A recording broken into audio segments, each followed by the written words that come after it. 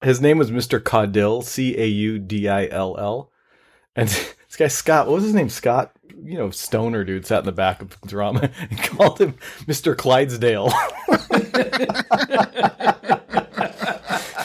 It's like that stupid high school humor is still so funny to me. Mr. Clydesdale. Just a dick, right? Okay. We probably have 50 good drama stories. That's a pod for another time. That's a whole podcast of just Ear and drama. Ear and drama. Mr. Clydesdale.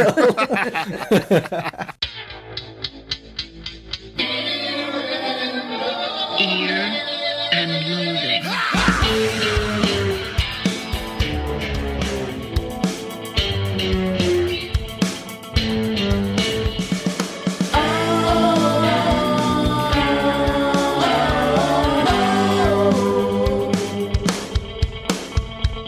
Welcome to Ear and Loathing.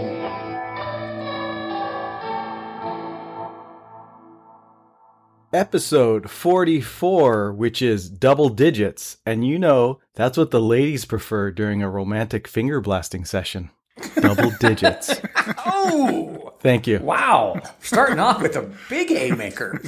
Not even a jab, just right to the finger blasting. Some dude in fucking Poughkeepsie's like, I wonder if they're going to talk about finger blasting this episode.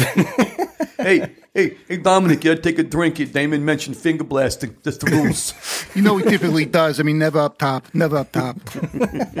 They big board in the wall. Who had finger blasting? 13-1. Who had it? Who had it? First 3 minutes. Who had it? Yeah, there's a sports book in Las Vegas. All about Ear and Loathing. So speaking of Ear and Loathing, that's who we are. We are the Gitmo Bros. We continue to maintain that we are the number one rockers forever.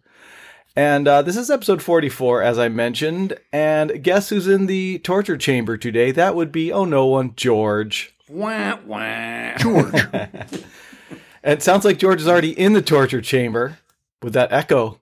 Some kind of chamber. Yeah.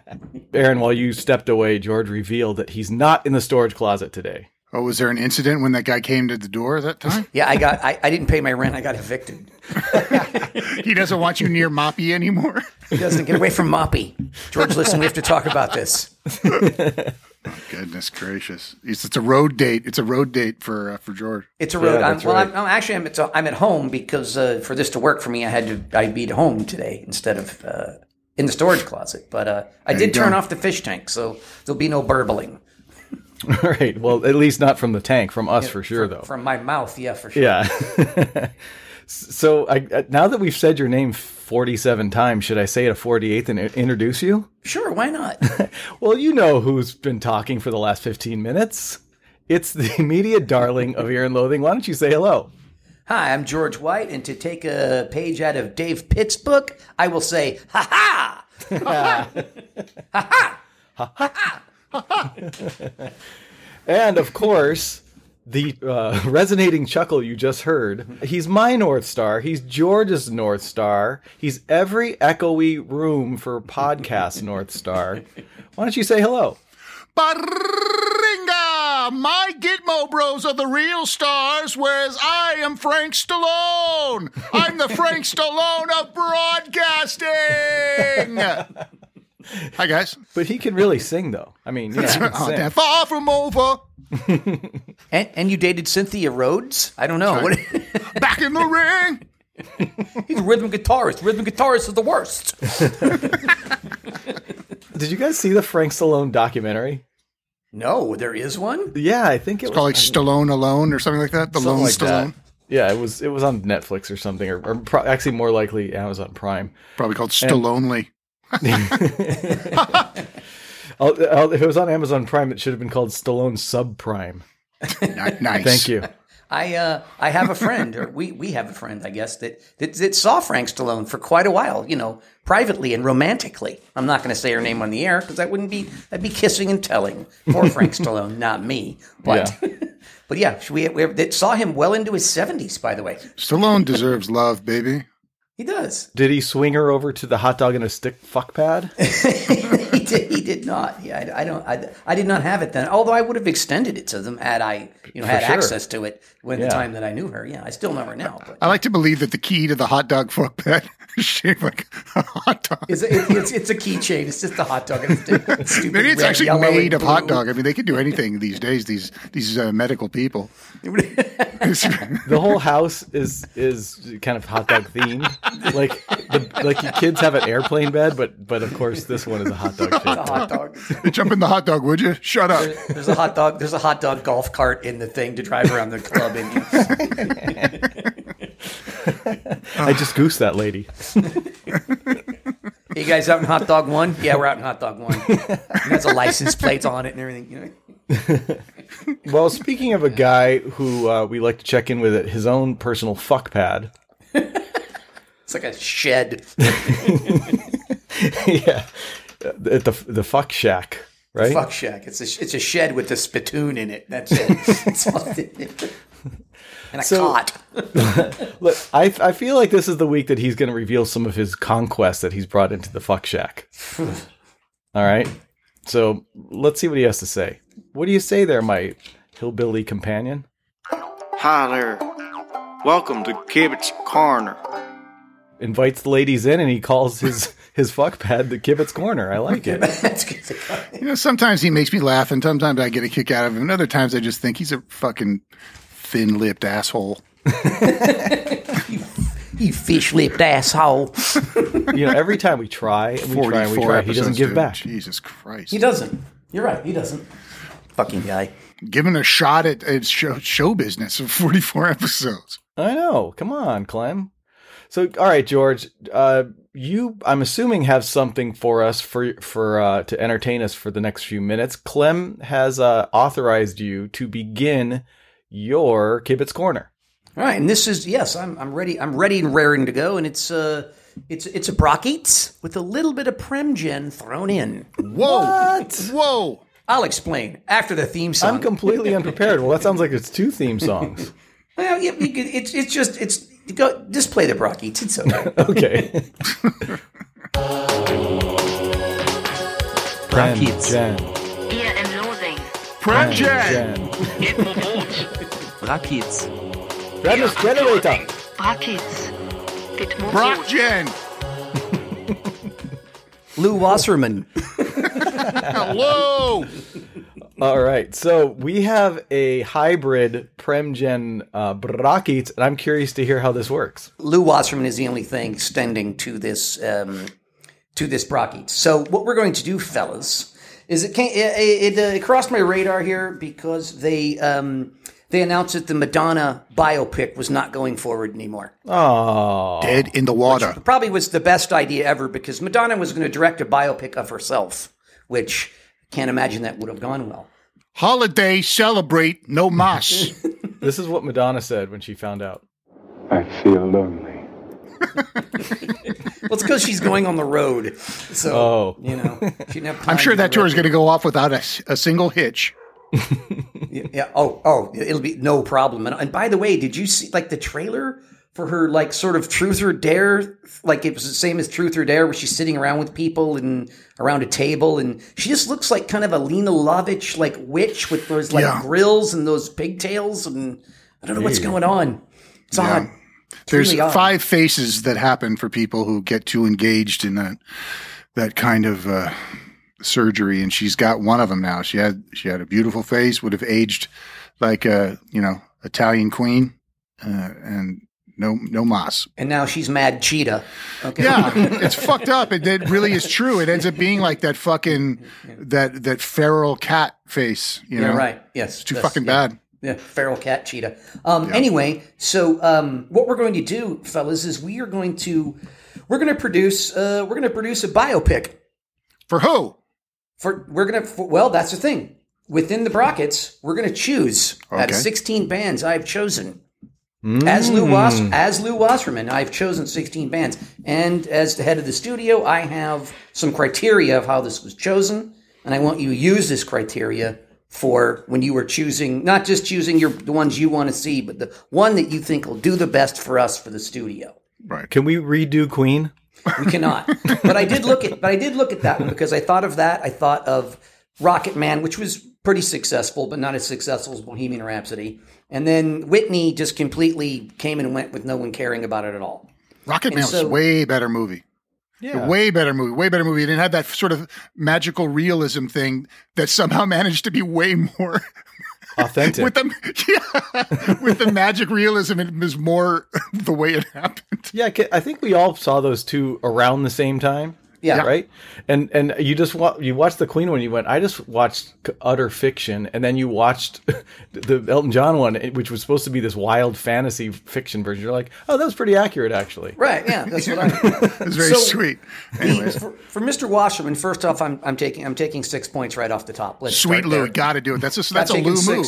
That's vintage Lou. You got to take a hot 6. Hot 6 right off the top, with a ceiling of 12. I'm just telling you guys off the top. Don't you cap yourself? Shit. Yeah, I've capped myself. Anyways, so I thought about Bohemian Rhapsody and what makes a good, successful biopic. Number one, of course, we have to have a story of struggle, something they're struggling against, like Freddie was struggling against being gay, and a personal story too, like an engaging personality to tell it about. Someone in the band that's interesting that we can latch on to, right? Number two, we have to have sex, drugs, and rock and roll. There has to be debauchery scenes in this that depict that life. Sure. 3, the tunes. We got to have great music. Not just one hit, more than one hit. Lots of hits that we can, resell to people. Yeah, it's got to be like 20 minimum. I don't know if 20, but there's got to be more. This is no one-hit wonder. Got to be a legacy act. That's what I'm saying. Like an icon act. The number of hits will be determined by the number of scenes they have to have them coming up with it. Like, oh well, my grandfather died who raised me, and then there has to be a song about the grandfather dying, even though he wrote it like in like a different decade. I'm glad you brought that up because number 4 is.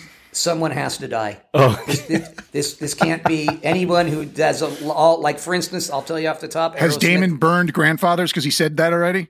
No, he is not. Aerosmith is not in this. Still on the table. Alive. Thank God. Thank God. Aerosmith is not in this because there's been talk of a lot of different biopics. That and some I've taken out. Like for instance, I removed Michael Jackson. He was in it, but they're casting that now, and I don't want. And Mr. Wasserman wants no piece of that. That's territory that's already been done. And I mean, and some of these, I mean, this gets to my last point, full participation by the band, by the existing band members, by the state. You're going to have to all deal music with that. rights, all everything. Yeah, I was going to say, by extension, the publishing, everyone has to be on board with all the good music and everything. Okay. So consider that when you're choosing these, And with that, we can start. Choose these from your choices. This really is Hollywood. Yes, these are, but I think you'll like most of them. Love All it. right, Let's do starting off with the Bee Gees versus the Eagles. What's the better biopic? That's a monster duo. Go ahead, Damon. Okay, well, the Bee Gees have more kind of death and tragedies and stuff, and I don't think they were big time drug guys. I mean, no one wasn't doing coke in the 70s and 80s, but I'm not saying they didn't do it. I'm just saying it just didn't seem like part of their story. They lost Andy though. So I mean, he's basically a Bee Gee. To the white lady. But there's not a lot of it didn't affect their music necessarily, right? They were able to make music and everything. There was in other words, like the drugs and booze and everything wasn't holding them back. It wasn't something to overcome. Well, as far as I understand that part of it, they were getting ready to. Andy was going to join the act. He was going to be a Brother Gibb. I think Morris got really sick too. Like he was in trouble. So I think that they did. I think you get drugs. I think you get it all with them. Okay. Frankly, well, I think they all were kind of like married and stuff too. So there's not a lot of like groupie action going on there. Early Boone, I guess. It's not a huge rock and roll thing. I hear what you're saying, but there was disco, and they had their times. Can I ask Lou something? Yes. In this hypothetical world we're creating, can it hypothetically be a good movie? It can be, as long as it makes money, though. I really don't care. In other words, like I could just see like someone whitewashing like an Eagle story or something, right? Like Don Henley is like this genius, but he's also super generous, and a nice guy, and misunderstood. I think that the Bee Gees are way funner I mean, outside of Joe Walsh, everybody's a fucking asshole in the Eags. In 3 hours, we found out it's an incredible documentary, but like those guys are sort of bumps on a log. And I remember watching that with Joey, Christine, and Amy, and Glenn Fry was like, and we used to party on the road. I mean to tell you, it got out of control.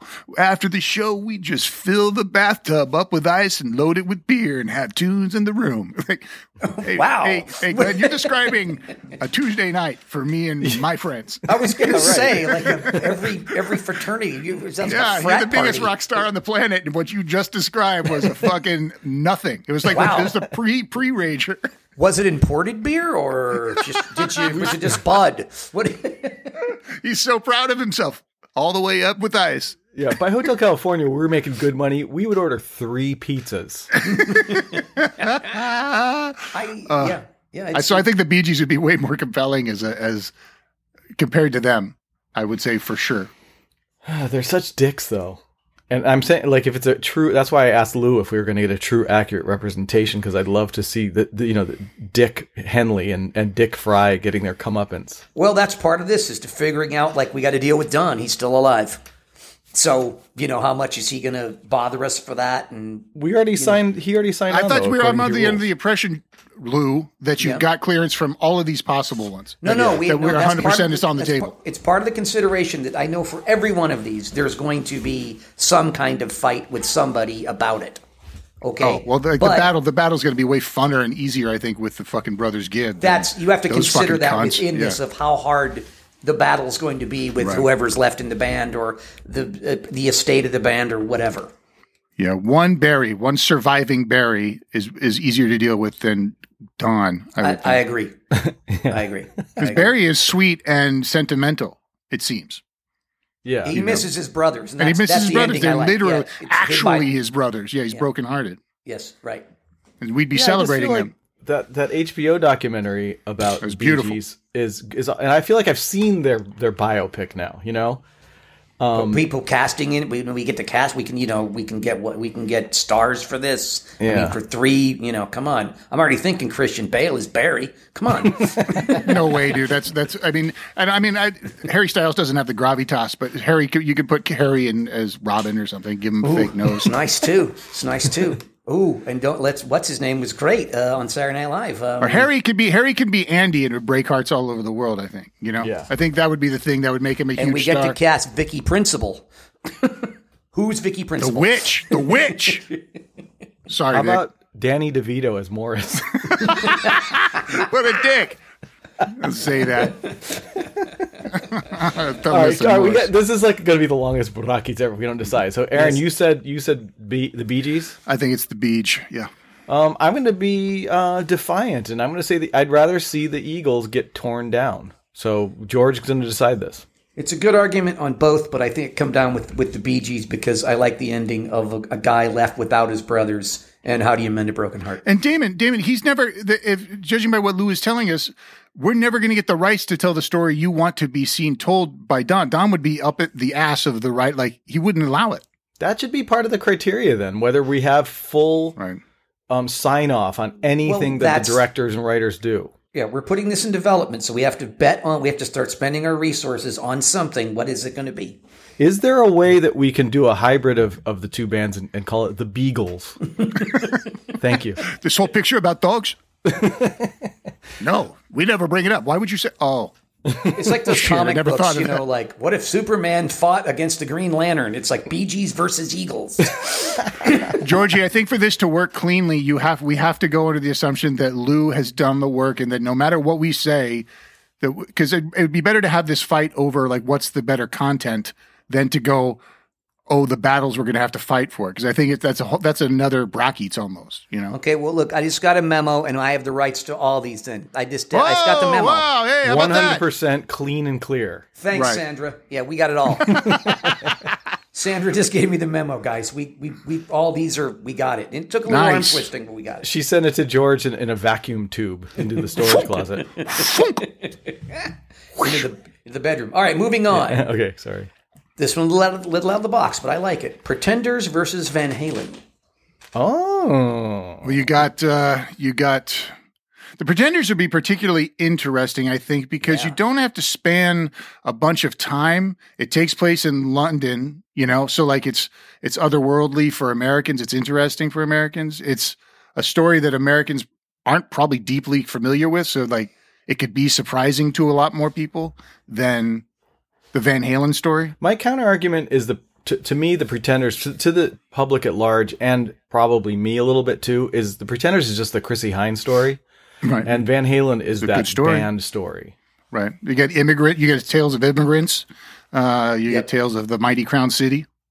Yes. And Hollywood, Sunset Strip.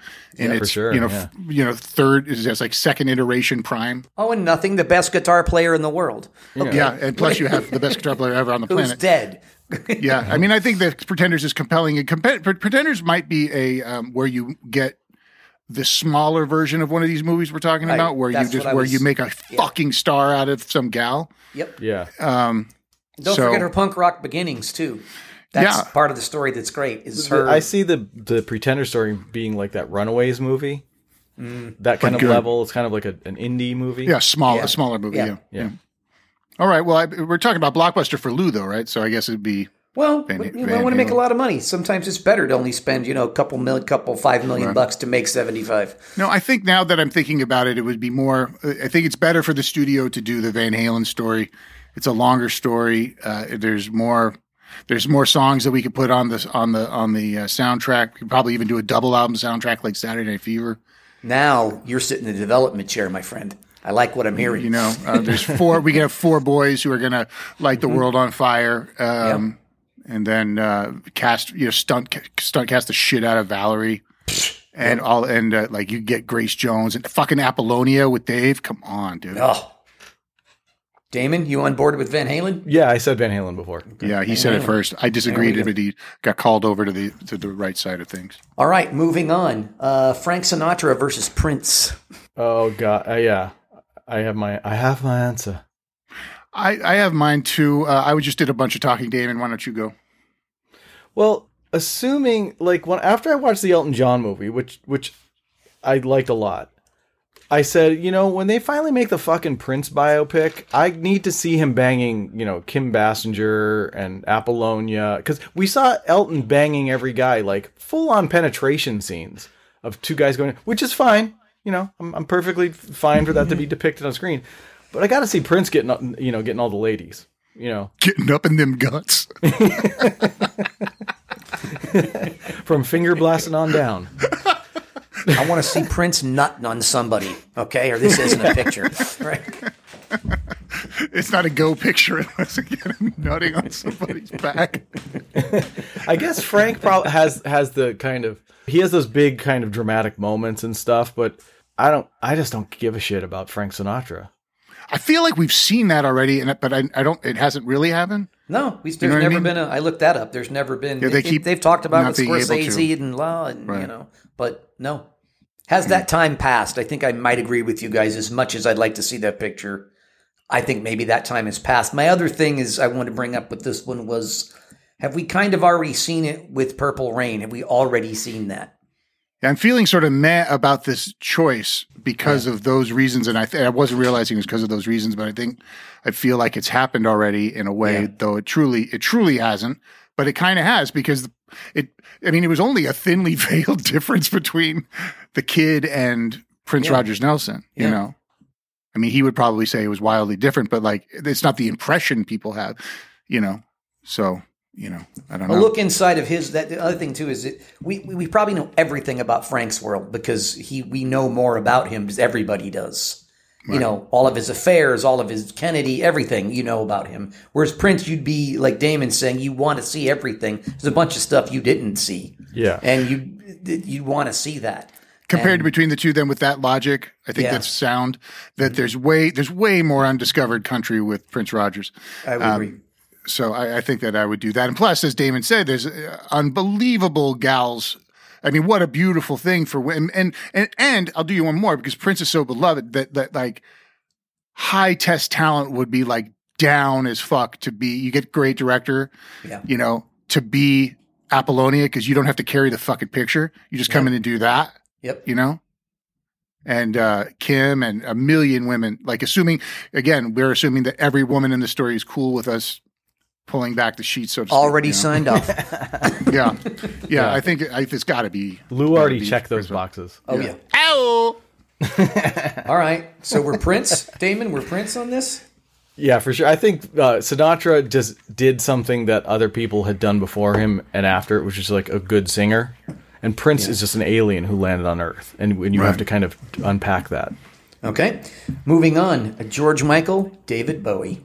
Oh. And I know Bowie has that thing, Starman. I don't mean the half-assed one where they don't get the rights and all that. And, you mean the Mark Maron one? Yeah, no, not that. That one was dog shit. The thing that just was released was incredible, but it's like not what we're talking about. Yeah, right. So George Michael and Bowie.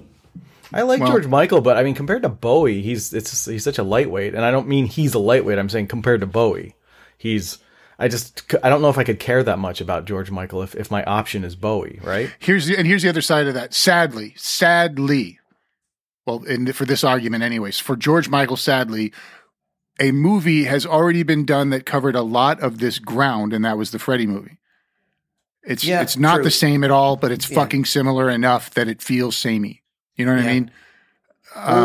I got concerned a bit with him. I know that Prince and Bowie weren't exactly, they were the strongest, you know, it wasn't a band situation really, but George Michael really wasn't other than Andrew, which, you know, but it wasn't. David Bowie had collaborators up the wazoo. Yes. That would so that the band dynamic would still be there. Whereas like with Prince, the revolution is the dynamic. Everybody else is fuck you. I don't want to kowtow to you. Right. It's not even an argument that I'm going to have with you guys. Yeah. I think George Michael could be just like an Unsolved Mysteries episode where you figure out what the fuck Andrew Ridgeley ever did. Hey, George cut him a half slice of Careless Whisper as a thank you. But that was just like a fucking severance package for him, right? Yeah, pretty well, yeah. I think that there's so much you could tell. I mean, the Bowie thing is just like done right and done perfect and done beautiful. Like Bowie should be like a series, right? Like 8 episodes or something. I don't think you could fit it all in a movie. You could do that, yeah. I wouldn't rule that out. I'll play in that. I'll jump in that pool. Lou ain't afraid. No. The serious moonlight. I'm a storyteller. Put on your red shoes and dance the blues. Put on your red shoes. That's a sweet melody, baby. Thank you. So we're going Bowie? Yeah, for sure. Fuck yeah. Okay. Bowie it is. Okay, up next, which you don't hear about this one that much, the Rolling Stones and Nirvana. I thought you were going to say John Cafferty and the Beaver Brown. It's just Nirvana, that's been out there a lot, that, Nirvana biopic. But I think Bradley Pitt tried to make that happen for a handful of years and couldn't get with the... Probably ran into the program. Yeah. So did Dave Pitts. Dave Pitts tried to do it too. So between those two, what the hell was it? It was Nirvana and who? The Rolling Stones. Stans. Yeah. Stones, Steely Dan, Beatles. Was that about like 7-Eleven cups or something? No, it was just a guy who was talking about like, I'm so glad the KMET's around. It was a guy talking. He's so glad the KMET's around, They play the quality music I like. Music for me. Stones, Steely Dan, Beatles. Yeah, right. I remember that. Yeah. His voice wasn't at all like that because we grew up in South Pasadena, but that's the way I remember it. That wasn't a commercial? It was a commercial. It was a commercial for the radio station thing. KLOS. Music for me. They play music for me. Music that I like. My family. All right, guy. Self-absorbed prick. Calm down. Just click over to KLOS. You're fine. It's going to be all right over there, too. I guarantee you. Jesus Christ. It's like the exact same stations right next to each other. The stickers are the same. Figure the Stones, really, right? I mean, Yeah, I mean, there's so much iconography there, and I feel like people would just fuck up the Kurt Cobain story. I can't 6 imagine decades anyone of doing- show business rather than 4 years. I mean, still a monster story. They're the biggest band in the world, Yeah. but But there's not there's the story. Yeah, right. They rocket to they come up. They rocket to fame. He dies. Right. Yeah, like one Kurt Cobain story is like a 5% sliver of the Rolling Stone story. right, because there's so many fucking talk about the fucking TV show. Yeah, for sure. And honestly, with Nirvana, I just got the feeling it would just be so depressing that. I mean, I know there's sex, drugs, and rock and roll moments, but they're different than the ones that, the more positive, cokey ones. But it's more drugs and it's smack, so it's like insular drugs. Right, At least with coke, people are like bouncing off the walls and fucking and doing all kinds of things. With smack, you ain't doing any of those things. Right, that's what You're gonna go to sleep. That story, Watch a guy napping. Yeah, right. It's like, He's got cool hair. Yeah, I can see it next to the pillow. All right, Stones it is then. Yeah. Moving on, next bracket. Beatles versus Led Zeppelin. Jesus, I've seen so many Beatles biopics because they've made them. I know, but no Not one's an official one. really done the one, have they? You're talking about the Prestige one. Yeah, the one where and as more I thought about that, I thought about even at one point I had Beatles, / Paul McCartney, because that's really what is going to be the bulk of the story. If you could do it. Yeah. If you could do it fucking balls right, amazing. Yeah. I don't know. Beatles are my favorite band. I would want to see it done beautifully. I can't imagine a world where I wouldn't be fucking going, are you with this shit? As I am with all rock movies. It's I'm just a bitter fucking prick. Oh yeah. Come on. I know way too much about the Beatles. This is a personal decision for me. Right. I've just seen too much of it, and that doesn't marginalize their music or anything. I'm just like everything I've ever seen. I could sit here and critique the Get Back documentary if you wanted me to. Hey, Damon, do you know that we would get Satan if we went with Zeppelin, though?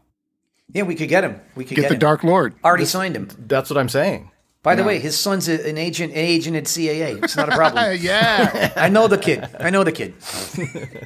Skip Satan. Yeah. Already got him. Booked. He prefers to go with Satan. It's different kind of thing. And the Beatles, though, and also with the Beatles, outside of Elvis, that is the biggest rock death ever. Yeah, John Lennon is the biggest rock death ever outside of Elvis. Yeah, because he was basically prime. Prime. John Lennon was fucking 40. And also with Lennon, there's no more tragic death. I mean, you don't want to say Elvis deserved it, but he was on drugs and he was in the toilet, and what all that means. Sadly, he was asking for it. He was telling his body he wanted to go. Right, and he didn't. Lennon didn't know D. He didn't. I mean, that's the most tragic death that there is. Murdered. Yeah. Mm-hmm. Yeah. I mean, that nobody else was. Yeah. So wait, the Beatles story follows us all the way up to the Lennon murder. Oh yeah. Oh. That's why I'd say it'd be like Paul McCartney. You got to kind of tell that, but that would you'd have to tell that's the death. And I know George Harrison isn't with us anymore, but he's also stabbed. Was stabbed by that fella. Right. Okay, so if that's the case, then I might have. I'm leaning towards the Beatles only because we get to watch Ringo in the studio doing the No song.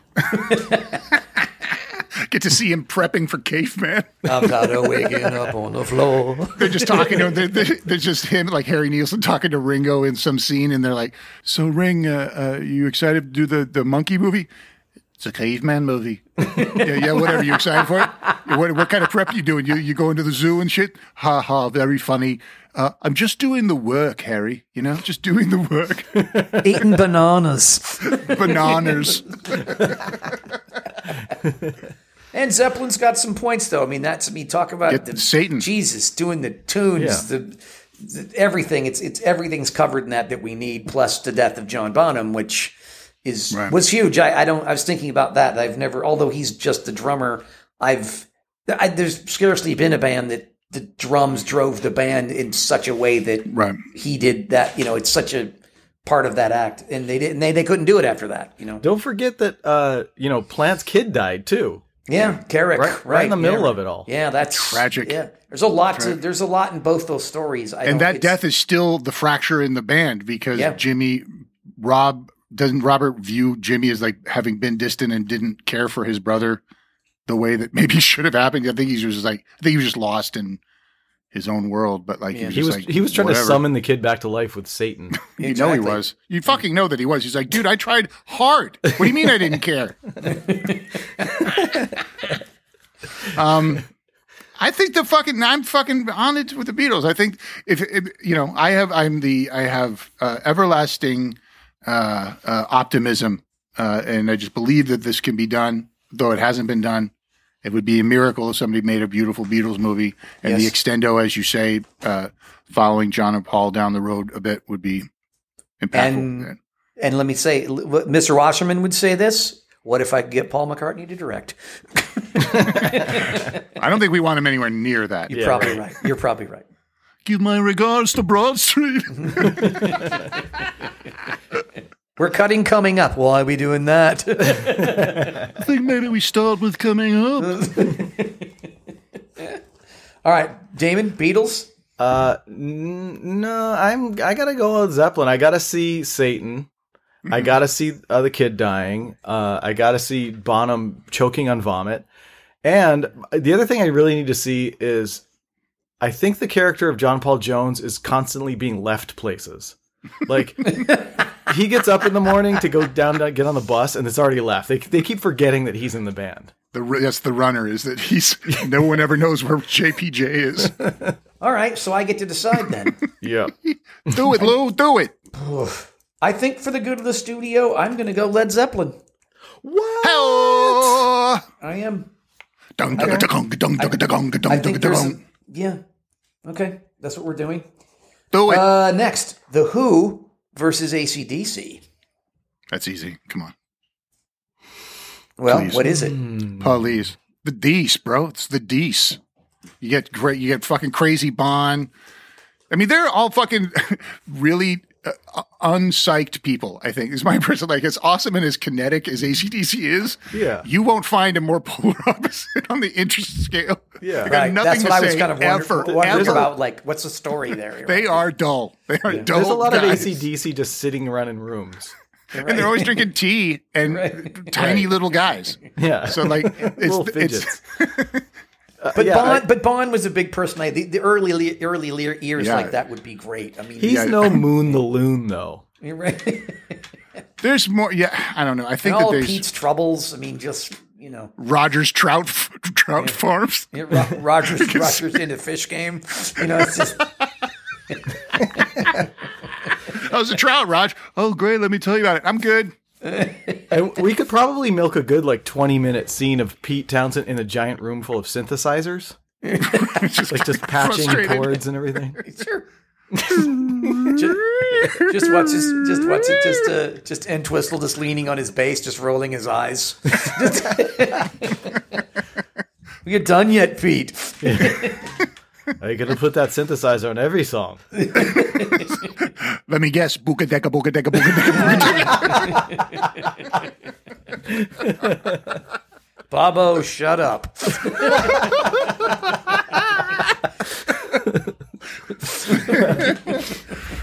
Yeah, I don't know. Between the two, I mean, I fucking love the DC, but they are bumps on a log. Yeah. As characters, that's the thing I was bumping me. I didn't know what that, but the story is great. That right before their biggest thing, their singer dies and they overcome it and make one of the biggest records in the world. That's just a great story. The story is great. Yeah, but they are not. They don't exactly jump off the screen because you'd really start telling a lie. You'd have to sauce it up and it wouldn't be accurate anymore. All right, we going Who? Yeah, I think it's the Who. Yeah. Okay. And last, interested in this from you especially, Aaron, In Excess versus Def Leppard. And I know they both had VH1 stories. I know.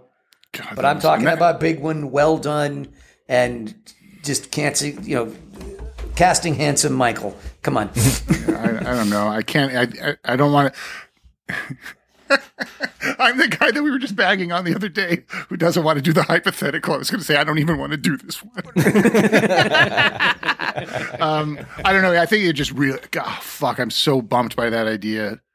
it's not fair. I mean, let's put a thing on the imaginary plate that we had the fucking guy. Like, found the guy on the street, like he was just the guy. He just woke up and he was the guy. So let's assume that that's true. Yep. Certainly a great story. I run into the same thing with Def Leppard, that I feel like they're boring guys, but the tunes are just. They're lads. Monstrous. So they're lads are what they are, And they overcame everything and so much. I mean, it's almost a comedy of what they overcame with the loss of limbs and people. Yeah, the name of the Def Leppard movie is "You Got to Be Shitting Me." Exactly right. It would be. I mean, that's just a. I don't know, Damon. Where do you come down on this? I'm sure, Aaron, you watched that entire INXS series. Yeah. And I got through the first episode, and I thought it was not bad. It wasn't horrible. They seemed to be telling the story properly, from what I know of the INXS story. Mm-hmm. I think so. It was just a little off-putting to see those actors playing them. But Tim anyway, Tim was deep involved in it. Was he? Yeah. Okay. Like, real into it. The peak of Def Leppard seems to be, other than their hits and stuff, and kind of like breaking through, would be that guy losing his arm, right? Because they already. That's right after. Right. Yeah. That's right after. So that's the end of the first act, like right before the second act, right? Yeah, so like right there, the big thing. And then but all they did was figure out how he could keep drumming, and then they just kept ascending. Then Steve died. Steve died, but they kept ascending. They kept ascending, and then they just are continuing to be old. Was he in the band? Yes, Steve. Yes, Steve died of Steve Clark died. Yeah. Oh, so I don't know. I think the INXS story, if you got the right guy, it's a big fucking if. Yeah. Then I think that it's cinematic, and because he was such a globetrotter, bon vivant, and like, and it's like everyone was he was that Jim Morrison-esque type of person where people were just like, this motherfucker, you know what I mean? Yeah. And like, as Def Leppard doesn't have that, like you have this thing that doesn't exist on a planet normally, and occasionally it comes around, and that was Mike, So where do we, Aaron's coming down in excess. What about you, Damon? Yeah. I don't think either of them have a very interesting story, even though I love the music of INXS. Interesting enough for a movie that people are going to care about, is my point. Yeah, I think that the INXS is more interesting than just the lads that are, Sheffield Yabos, They're fine. They're great. I love Def Leppard. But between these two, I would say that it's easily an INXS choice. All right. I guess I'm going to have to, if I'm just going on pure movie making and I want to satisfy Lou, I think the Def Leppard songs are going to be something that's going to, there's a lot of them. Like a musical. Yeah, I just feel like that's going to be more crowd pleasing. So I'm going with Def Leppard. Right. I agree with all that. But what Mr. Wasserman's going to do this time, as much of our Pretenders Van Halen conversation, I'm going to put INXS in this because I'm going to put a smaller one in here just to see. And you're right about Def Leppard, but I'm going to take a chance that INXS is a smaller, more inexpensive movie. And if we get the right guy, just like we've got the right Chrissy, we got something incredible. You could call it inexpensive. This as long as you don't call it "Need You Tonight" or something. As long as you don't do that. New sensation. Yeah, Lou, please. I'm begging you, Lou. The Devil Inside. No. Well, they called that series Never Tear Us Apart, didn't they? Yeah. God, it's so ridiculous. Dumb. It writes itself. All right, let's move on. This is fucking huge fucking brockies. All right. All right, we'll try to go faster because we've made all the arguments. Bee Gees versus Van Halen. I think Van Halen's going to have a more kind of rockin', a lot of pizzazz, roller coaster story. Yeah, pizzazz for days. Yeah, Van Halen it is. VH. Prince versus Bowie. Ooh, that's a toughie. Bowie's a longer story. Both died unexpectedly. Bowie's a longer story, and the comeback of Bowie was amazing. Where to drop a record and die on your fucking 69th birthday. First of all, like, by the way, my king dies on 69. Please, just saying, ever. And he dropped, and fucking Black Star came out right as he fucking died. Like, you can't do it's cinematic in a fucking half. It can't be beat for that part of it. Like, he knew how to fucking end a thing. He hit the mark. Mm-hmm. Damon? Is that your answer, Bowie? I think so. Yeah, like I think so. I'm going to stick with Prince. I think he's gonna. Yeah. I feel like he's got the beats of a story more than Bowie. Here's your biopic, motherfucker. I agree with Damon. I think it's Prince. Aw. Okay, moving on. What do we got next, bruh? Stones versus Led Zeppelin. I don't want to see either one of those fucking movies. Love them both, but I don't want to see the movies. I feel like I've seen so many specials, like so many, like, oh my God. And then he was carrying muddy waters. All right. God damn it. We were friends from school. Right. I want to see the Stones story more just because it would be cool to see all those questions answered, but I don't know. I feel like Zeppelin has, they still have a more meatier story with all the satanic stuff and Stairway to Heaven and you're not going to get the Dark Lord in the Stones movie. Well, we got sympathy for the devil. That's true. Yeah, for sure. But they're talking about him, not like he's not. Goathead soup. Come on. Yeah, he was in Jimmy Page's living room at that place up in Loch Ness, dude. He was like sitting there. Hello, right. Steve Devil. Jimmy and Beelzebub were doing an Eiffel Tower on a chick at one point. I walked in once to that castle, and the Satan was in the bathtub, just taking a bath. Damn it, if he wasn't sudsing up. Looked weird. Okay. Zeppelin. All right, Zeppelin it is.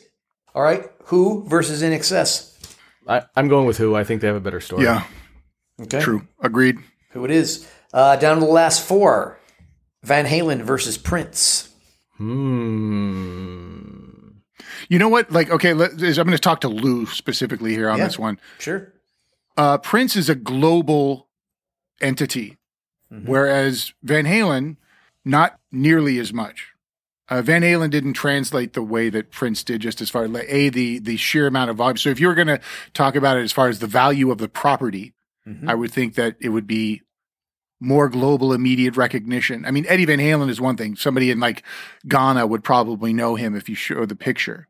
Yeah. But they probably wouldn't be able to like sing a song. But with Prince, it's a different story, So you're saying Prince? I think that because of that. As a global brand? Yeah, that it's a shorthand with the population of the world would go, okay, I understand that. I'll casually go into this rather than Van Halen. What does that even mean? You know what I mean? For some folks. Except the Dutch. Yeah, you're going to be huge in fucking the Netherlands. Forget it. Yeah, I'm having a hard time arguing with the Prince thing, even though I feel like Van Halen might be a cooler story. I think it's a cooler story fucking for sure. Yeah. But if we're talking about money for the stewed, I think that Lou very graciously gave us the smaller In Excess picture to tell at A24. So, like, we're going to still get our rocks off. And Van Halen ultimately is just like a rock band story. Prince is, again, this otherworldly entity. Yeah, everything that there is. Plus, you get Apollonia. Plus, you get fucking Suzanne Haas. Plus, you get purifying herself in the waters of Lake Minnetonka. Yeah, all the women. Which we've already seen. All of the women. Well, what about all the women with Van Halen? They were famous. For real. Like, one woman goes between the two. But, like, yes, for real. But, maybe it's better for the studio. Right, the Apollonia connection. I forgot that. Right. Mm-hmm. Right. I don't know, guys. Where are you coming down on this? Prince? I think I said Prince, yeah. Yeah, me too. Aaron's Prince, too, so I'm outvoted here. I would have gone Van Halen there. And you're the studio. I was thinking for the studio, and the studio went the other fucking direction. Guys, this is why we have meetings. Right. Sometimes the boss is wrong, and I can admit it. I'm not afraid to get my ass kicked. I'm not afraid, guys. All right, so what else? What's next, Led Chief? Zeppelin versus The Who. Wow. Not super dissimilar stories. Yeah. I think it's Mighty Zepp. Both drummers died. Yeah. Like the same year, didn't they? Very close. It's but both 1980, right, for both of them, right? Or 79, 80 for both of them? I think, it was in the 70s for Mooney. You moved to 78 even, you might be right, because right after... Who Are You? Yeah, Who Are You, right, yeah. I think the Satan thing is a very real thing. You know what I mean? As far as like where he was at with it, like that's kind of a wild story. I would go with that. My personal choice. Plus, I think there's a shorthand, continuing that Prince argument, there's a shorthand across the globe. You show the people the fucking runes and it's on, Same dude in Ghana. He's like, why do you guys keep coming to talk to me about this? I can't help but feeling you're using me for something. These are marketing tests. It's fine. Who are you? Literally. Here's the $5. You can go enjoy. You can go enjoy an LA girl and a beer. Thanks. I'll go get a Fresca. Take these frozen sausages. Do that with them what you will. Back to your village. Yes. All right, go. I say Zepp. You say Zeppelin. Yeah. As much as I'm going to miss Pete Townsend, dolefully sitting in a synthesizer room, I think Satan always wins on this show. Yeah, that's right. He does. So championship, Prince versus Zeppelin. Wow. Well, with Prince, you have the Jehovah's Witness. And then, right, you got that crowd. Jimmy Page, you have Satan. So, I mean, this is another. I think Satan's way more fun. Yeah. You know what I mean? Like poor Prince couldn't even get a fucking operation. But with Satan, you could do fucking anything. Do what you wilt. There's nothing you can't do with the Dark Lord. Yeah. Dark Lord signs off on procedures and stuff. He's like, I fucking do fake operations. Do whatever you fucking want. Do extra operations. Fucking rip my ass, dude. Let me say one thing about Zeppelin and the story that concerns me. It just ends. I mean, right. Bonham dies and it just ends, and Jimmy and Robert are still alive, and neither one does much. And it feels like there's no resolution to that story. The auxiliary cast of the Prince one is so huge. You get Morris, you get fucking all those people. There's so many people. You know what I mean? It's a bigger story in so many ways. Yeah. What I mean? I'm having trouble with Prince a little bit because I feel like, as you said, everything you're saying we saw in Purple Rain, but that's just his club life.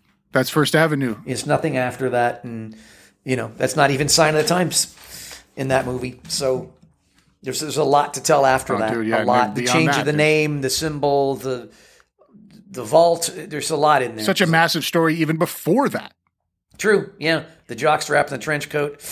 Everything getting thrown in the garbage at the Stones concert in 81. We're gonna open with Ronnie Talk to Russia. I think it's the Prince, man. It's a tough one. Zeppelin's the tunes are huge, everything. But as I said, my objection with Zeppelin. I'm gonna say that for the big kind of emotional musical moment, it comes down to Purple Rain versus Stairway to Heaven, right?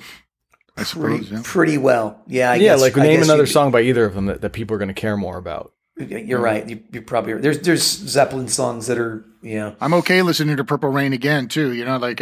I feel like it's closer to my soul. So that might be a personal opinion. And I'm up to my purple ass with Purple Rain though. I mean, True. After he died, not one fucking artist could figure out any other Prince song to do except Purple Rain, including Sweet 69. Yeah, we did. We apologized for that by doing way deeper cuts as well. We did America, for Christ's sake. I was guilty as anyone. I was standing. We did DMSR. Yeah, where the fuck is mountains? Jesus Christ. Who wants to do mountains? Fucking America? Come on. You guys ready to rock? A song called "Sometimes It Snows in April." 5, 6, 7, come on.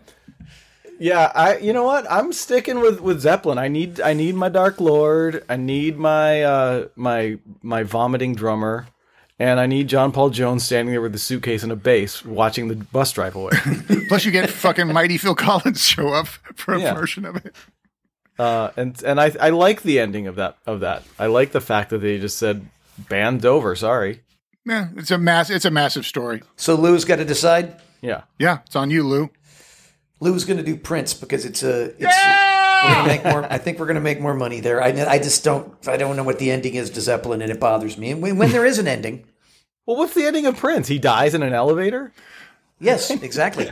It's a great big long. Yes. It's a longer story. I think there's more. But he's the guy that's dead. He's the guy. The two guys that are the guys are alive in Led Zeppelin. Well, you're missing out on the Honey Drippers, the Firm.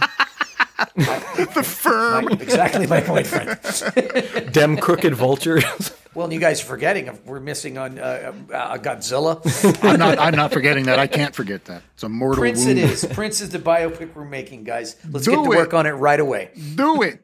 All right. Well, Lou, you called this meeting, and you came in with some questions, and I guess, do you feel like you're walking out of the meeting having fulfilled anything? I do. I believe that with your help, I do have my answer. I have my answer. I have my answer. I'm walking on air. Rolling right along here, boys. Boy, that was a long bracket.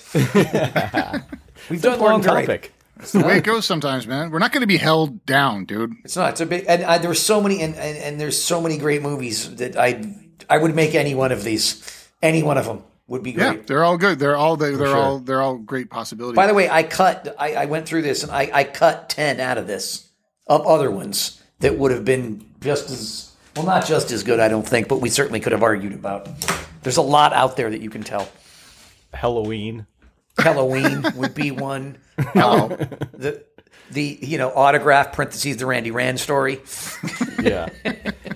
Well, I'm surprised you didn't add those extra 10 for just a little more time to keep you away from the place you gotta go to. I thought it would.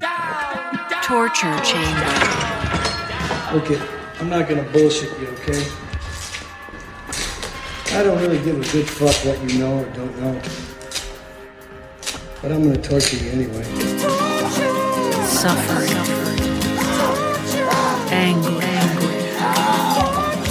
Pain. Torture. All right. See if this passes muster. Aaron went second last time with Mike Love when he was torturing me. So I believe Aaron has to go first this time to torture George. Does that make sense to the lads? Makes sense to me. All right. 2 and 1 is 3, What? I'm ready to roll. All right. What you got for me? Let me have it.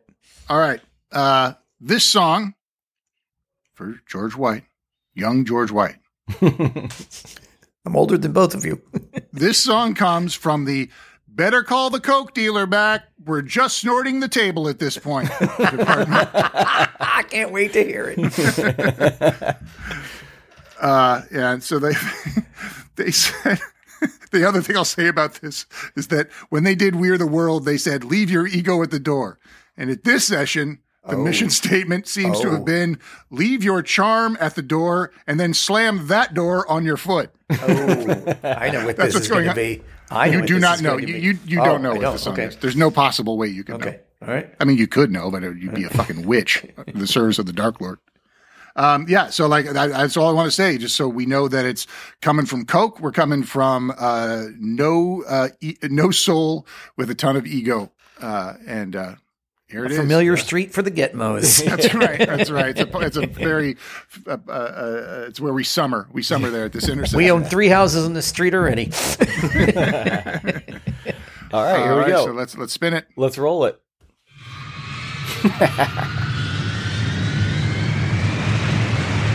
Let's see how long it takes, George.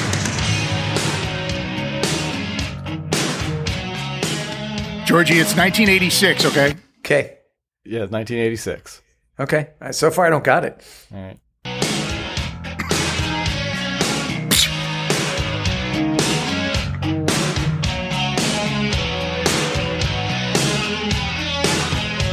don't care what you say. You can give. The era when they were still holding a microphone when they sang in videos. Yeah. Is that Paul Rogers? What is that? No, that's not a bad guess.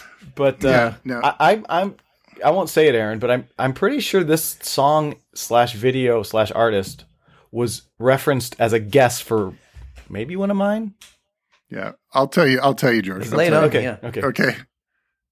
It's Heartbeat by Don Johnson. Oh shit! It's that. Oh my god. Okay, well, you know what? I should have known this. You know why? Because this came very close with me. Very close. as a choice for you. I almost did this. I almost did this for one of you. So now it's off the list. Yeah. That's young Dweezil Zappa on the guitar. That's right. Not? That's the Dweez. Songwriters, professional songwriters, Eric Kaz and Wendy Waldman. And produced by Chaz Sandford. Who is Chaz Sandford? Oh, well, he has done a lot of things. Co-producer and writer of A Piece of Your Action by The Babies. And What Kind of Man Would I Be by Shicky G. Talk to Me by Stevie Nicks. And the big one, Missing You, John Wayne. So big time credits That guy's got a lot of coke. This is 1986. This is a fucking. Can you imagine? Yeah. The volume of coke in this experience, and like there was a very spiteful review in Musician magazine that says Don Johnson sings as well as Glenn Fry acts. It's in Musician magazine by J.D. Considine. So it's very almost bitchy, one would say. But let me tell you, let's put this in perspective a bit. Now, here we are, for people who don't know, 1986, Miami Vice television show was the biggest thing that existed. It had been for the year previous. I think it was season 2, maybe starting in 86. There is no bigger star on the planet than Donald Johnson, the man singing this song. Just he can running really do no wrong. like everything, like culture. Like I went to a very integrated school at this time, and all the kids knew about fucking Miami Vice and were into Miami Vice. Black, white, Puerto Rican, everybody just a freaking. Friday night, 9 o'clock. Yeah, dude, it was on for the Vice. Yeah. Now, I'm in high school at this point. I didn't care about Miami Vice as soon as I got to high school. You started living your own Miami Vice, right? That's right. South Pass Vice. That's right. So like I didn't care about it anymore. But it's it's funny to think about. Like Miami Vice lasted until I graduated high school. It lasted until '89. It was. That's right. So like there isn't a bigger thing on the planet, and so it was time to make a record. Don had sang before, and he just a very. It seemed sort of like an obvious choice in some ways to me that he would make a pop record. But like this, I want to listen to this song with you. And I sent you guys the lyrics. And so the song's called Heartbeat, and he's looking for love, and he's not finding it. But the video is him as a wartime photographer running around. Right. I forgot that. Yes. That's not really important. Let's go back to the song and the lyrics that I sent you. Now, it's about him looking for love, heartbeat, da-da-da-da-da, very well-trod territory.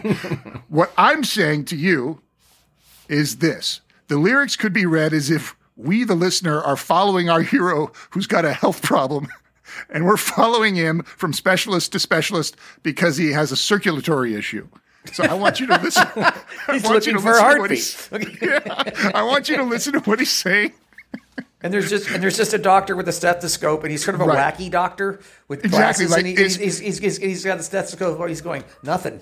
Right, dude. If this was a Weird Al song, it would just be Al doing these exact lyrics, and you'd go, "Oh, I get it. He's doing a goof on it because he's looking for a heartbeat." So let's listen to the song. That's all. Chest. Yeah, that's all. And there'd be a scene where there'd be something like the game Operation, and there'd be nothing in there. They pull it out, and there's like a hubcap in there or something. What? Right, they do a take on a what license the plate, like in Jaws. An old shoe. A lot of what does. Okay, so let's listen to Heartbeat. Let's listen to Heartbeat. Yeah, let's listen to that. I just love the microphone. It's so great. Yeah. You can give it away. Your money don't mean much to me. I've been out on my own. Gonna go alone now. Cause that's the way it's got to be. Weird melody across the board. And he's struggling with it too. Did he just speed up? Feel like the music of the bass player just sped up in the middle of that verse? It's one of the strangest. If you were following the bouncing ball of where to sing what he's saying, there's maybe too many words. But it's just it's really weird, especially this first verse, and it starts to get a little bit more sort of. You start to understand it later, but he's all over the map. I think that's what I say. He's having. Here's what the first verse is where he notices that he might have something wrong with him, that he should go see a specialist. He goes, I can't find the rhythm. I can't find anything. Something is up with me. Right, you're right. In most songs of this type, at least it sounds familiar. Like the melody sounds like a familiar melody that you've heard, and somehow this one it doesn't. Yeah, this should be like you go, oh, this sounds like 5 Peter Cetera songs. Right, exactly like that. Yeah, where it's a familiar. Yes, right. Yeah. And the other thing that's happening here is that he's, especially if you take the time into it, 86, what they wanted to do was make a power station record. It sounds like, and they failed on every. The bass player sounds synthetic. The drums don't sound like Weasel could do that, right? Yeah, they wanted a shreddy, like Andy Taylor shreddy. Yep. But Andy Taylor has some fucking sauce in him, and like Dweezil, I don't want to get into that. It's neither here nor there with this. But but that's what they were up to. They got a Guitar Hero go in there, like a fucking a fourth string fucking Guitar Hero, dopey fucking drums. I was thinking that the drums sounded like aggressive in a totally bad way. They sound like the way I imagine those bunker busters sounded in the second Desert Storm. They were blowing up the bunkers. Blah! It's totally soulless and dumb. And so it's the end of the first verse where we've got a disturbed Don Johnson. He's clocking that something's wrong. He's probably checking his pulse. Okay. And let's see what happens to him now. It looks like the bad guy in the video is Gus Fring. Who's I Gus think it might Fring? be young Fring. It's the guy from Breaking Bad. I forget his name. I thought you were going to say it's Dave Pitts. Heartbeat. All right, here we go. Tells me how I can beat the odds for now. Beat the odds for now. I've been standing by the fire, but just can't feel the heat. Can't feel the heat. He's been standing by the fire, but he can't feel the heat. Wow. You're right. That melody shot, standing by, I just can't feel the heat. It should be that. It's not. He does it different. I can't feel the heat. It's weird. Yeah. I expected it to go that way because there's a way that pre-chorus like that should sound, and he did it exactly the opposite of that. Yeah, so he's alarmed. He's like, normally when a person stands next to fire, they can feel it, but I think there's something wrong with me because I can't feel the heat. Yeah. And then he repeats it. I can't feel the heat. My right ring finger is numb, and I'm not feeling the heat. Don, you're standing on a Bunsen burner. What? This is getting ridiculous. Nothing. Maybe you're numb from Coke. So let's listen to more of Don's medical issues. All right. Yeah! He's concerned. This is where the Weird Al video where he's got all these specialists and wires coming out of him. Yeah, Right. Yes. Yeah. He's in a smock and he's upset because his ass is showing. It's just all over the place. Slapstick. So like this is Don. Maybe this is like Don's meta shit saying that like there's no soul in this, man. You know what I mean? So, maybe. So like here's Don. Here's Don. He's looking for a heartbeat. I'm looking for a heartbeat. He says it 2 times. Yeah, that part I remember. I have no memory of this verse. I know this chorus though. It's like they did a better job on the. They put everything into the chorus. Yeah, I mean for real, Georgie, I could have come up to you on the street as I often do, and just went out of nowhere, just rolled up in my car, jumped out, ran up in front of you, said hi, hello, George, good to see you. Then I went heartbeat. You go, oh yeah, Donnie J. Yeah, and then we go to Tommy's. Go to Tommy's and never speak of it again. But you would know what I was saying. I would. Yeah. All right. This song is like the origin story for Richard Marx. This is how he was created. Oh my God, that's funny. He was in the hole in Don Johnson's heart. Yeah, it just is the most. He was trying to get out. Tepid 80s shit ever. Yeah, that's what I also was thinking, Damon. Is that like this song? When people shit on the 80s, it's these efforts that screwed it. Yeah. I was fucking there, everybody. When I'm not talking out of my ass when I say like a lot of this 80s stuff is garbage. Yeah, really bad. In each year, this is what happens. And like big money spent on him. So like he had a conversation with Walter Yetnikoff, is a fucking massive fucking oh my God, yeah. Lou Wasserman type of dude. And Don says, sure, I'll do a record for you, but like the moment I feel like it's bullshit, I'm going to walk out the door. So and he will this too. This song is he was A-okay with. He should have hit the door. Yeah, by this chorus, he should have been gone. Keep this in mind. So let's listen to this so we can move along and just see what happens to Don. All right.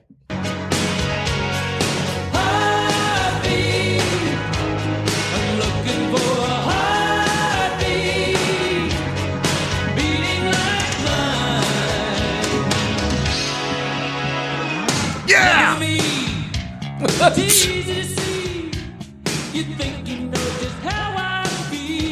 Nobody does though because he can't feel anything.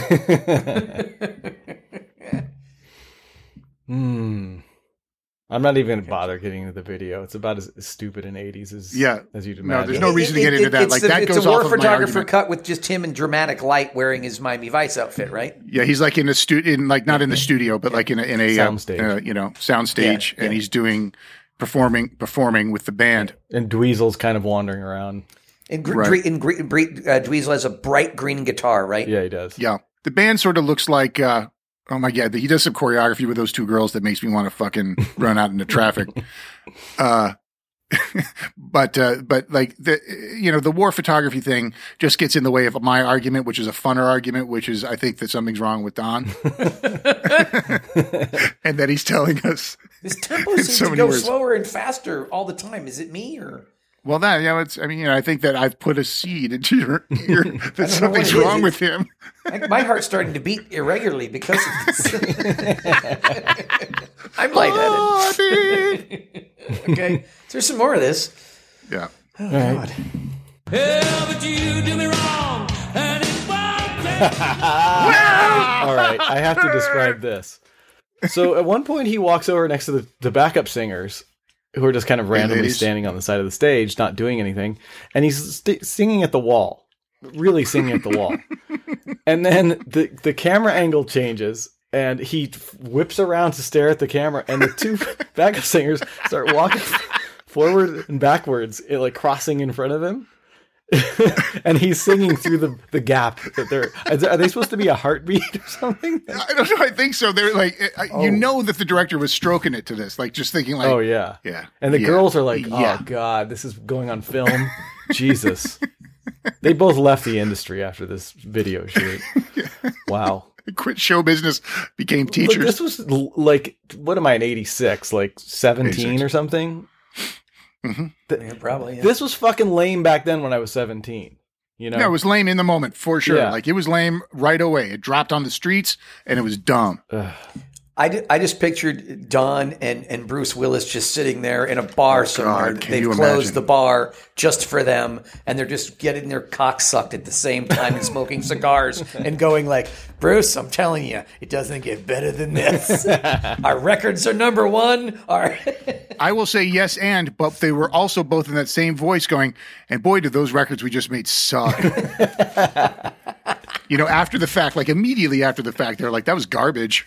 It was stupid. Getting my rod polished anyways, though, so what difference does it make? All right, here we go. For my restless heart will heal. I'm looking for a love like mine. This is my favorite. So I'm looking for a love like mine. They tell me it's so hard to find, but I could feel it in the rhythm of the heartbeat in the street. Yeah. The heat's on the street, guys. The heat is on There the we street. go. And so is the beat. Glenn Fry kind of chipped in on these lyrics, I think. Beats on Things the street, have to happen on the rhythms street. See, doesn't this sound like it was written by something like a Dane or something like some like Danish it's person? Odd. You're right. It is. Yeah. Like weird places, like a Scorpion song. Yeah, Yeah, where you're like, that's not a choice an American would make. All right, so let's keep going here. Oh, by the way, when he's in the scenes as the war photographer, he's wearing like post-apocalyptic, like what Tina Turner wears in Mad Max movies. Like, but with a cool headband, right? But it's like a vest, though, isn't it? It's some sort of weird like Flashdance meets Tina Turner in Mad Max look. It's weird. It's because he's embedded, man. Yeah, he's embedded, exactly. But I don't know. It's probably a flak jacket in case he catches you can't wear a vest like that in Baghdad. You get laughed off the streets pulling that routine. Right. I don't know why you dress like Jonathan Cain from Jersey when you're. I'll tell you what, if Johnny Cain goes over there to negotiate, keep him. Yeah. Keep that fuck. All right, here we go. It's so hard to find. I can feel it in the rhythm, the heartbeat in the street. What the fuck choice is that? What just happened? What the fuck choice is that? He's going with that whole melody, dun, dun, dun, dun, dun, dun, dun, dun, dun, dun, all the way down where you think surely we're going to go up. He goes, dun, dun, dun, dun, dun, dun, Street. Street. It's his heartbeat running down. It is. He really sounds like he's dying because a healthy Don Johnson wouldn't have stood for that. No way. Fucking Sonny Crockett. Certainly wouldn't have. It sounds like he's doing a little bit of this voice. Heartbeat. I'm looking for a heartbeat. That's how he sings it when he goes on the Muppet Show. All right. And by the way, I think the guys they're chasing are on bicycles. It was a simpler time. I don't even know. Simpler time, guys. Bicycle chases. Got a Jeep? No. we know they're bad guys because they're peeling out on their bikes and kicking dirt all over. Okay. Or teenagers with mongooses.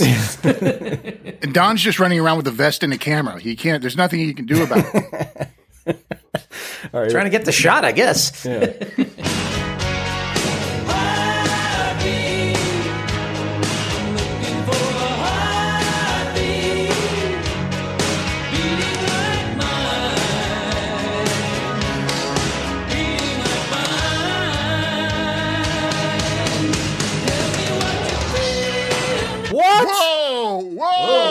What?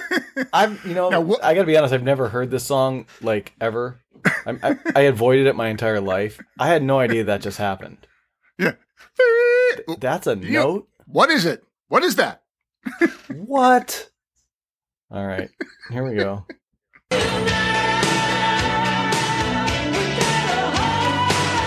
He's saying, "Tell me what you feel now," without the heartbeat. Yeah. Tell me what you feel now. Without the heartbeat. So he's talking to somebody else who's got the same malady that he does. It's the guy in the next room. It's the guy across the curtain. What's the word on the street, Jerry? I feel like they're at an encounter group. He goes, "Hey, are you fucking Sonny Crockett?" All right, it's a support group for guys with this ailment. He's asking him if he feels the same thing. All right. That's not a note in the regular scale, right? In the Western scale, that's like no. He's. You mean like a Japanese note or something? You're saying like that? Yeah, I don't know. It's like it's a note that whales sing or something. It only sounds good at 30 fathoms. That sounds terrible. You take it down in a submarine. Take it down a notch, dude. Take it down into the briny deep. Sound great. All the solutions on this show involve going under the sea. What'd you say? What's your it's thing, Davy okay. Jones in the fathoms? Or what do you call it, Damon? What's your thing? Yeah, we said that. Briny Deep, right? With Davy the Briny Jones, Deep. Neil Diamond had to go down there to keep him from recording the song. Right. Is that what it is, Damon? The Briny Deep with Davy Jones? Well, Davy Jones' Locker, and then we also right. the Maureen McGregor song about. Oh, yeah. Everyone's dying. There's got to be a morning after. That was under the sea. Oh, because it was Titanic, right? Yeah. Or whatever. Or, I'm yearning for that now. I know. This guy. And you guys, serious question. I mean, there had to be 500 songs better than this. Totally. That he could have done. I mean, he could have knocked on the Mona's door and we would have had a better song for it. And I'm not joking. Yeah, no, that fucking for real. Better than this. Yeah. Dude, And he was palling around with Streisand after this. I mean, he made a record with her. You think she knows a couple of people that could write a song? Right. Oh, dude, like he was up to his ball. Again, people of the world listening to this, there was no bigger star on the planet. Yeah. He could do whatever the fuck he wants with Walter Yetnikoff, who is a well-known bruiser. He could have fucking got any song he wanted. I was just thinking, like, Diane Warren, great song, great songwriter. Dude, go to Diane fucking Warren. Not particularly a looker. If he banged on her door and went, "Hey, you doing, Diane?" She just would have creamed all over her jeans and gave him any song he wanted. She would have handed over one of those Bun songs that she was holding back. Or whatever, yeah. Yeah, dude. Can you imagine? She was like glove compartment where the fucking hits. Just too many hits. Fucking damn these hits. She opens the car door and all the hits fall out. Fucking hits. I feel like John could have like even asked like Tom Petty or someone for a song. He didn't even have to go to like Mutt Lang or anybody. He could have. It sort of sounds like maybe he's an asshole. Because, you know what I mean? Because like, why didn't that? I mean, all the things that everybody just said is fucking true. You got a lot of gall, Johnson, after fucking my wife to ask me for a song. Yeah. It's like there's no like budget is a non-issue, no problem.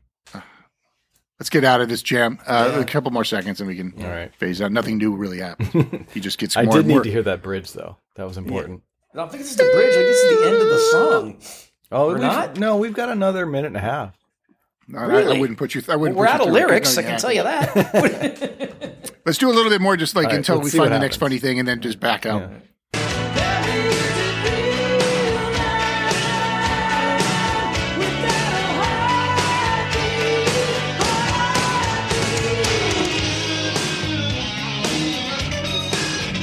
Get him, Dweez.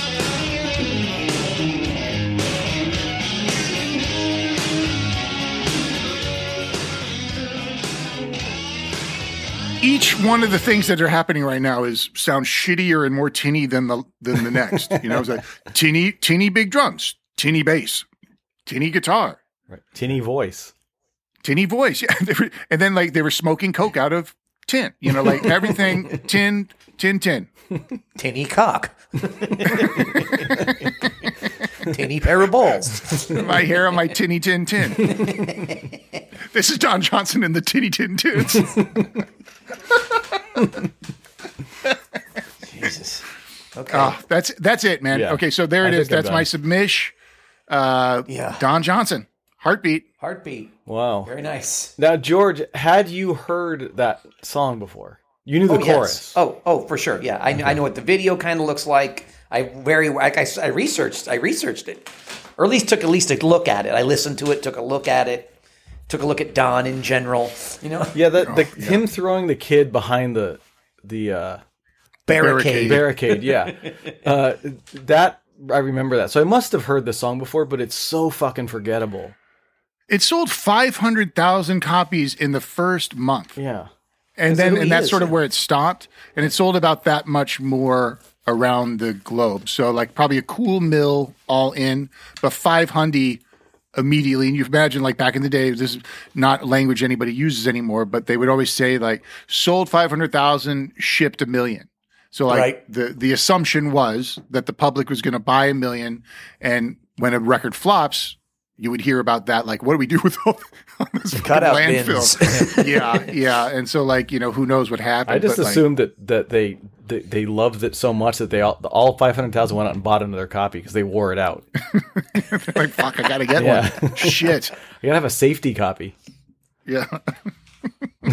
One for the summer home next to a league of their own. and a cassette for the car. That's right. Like a single.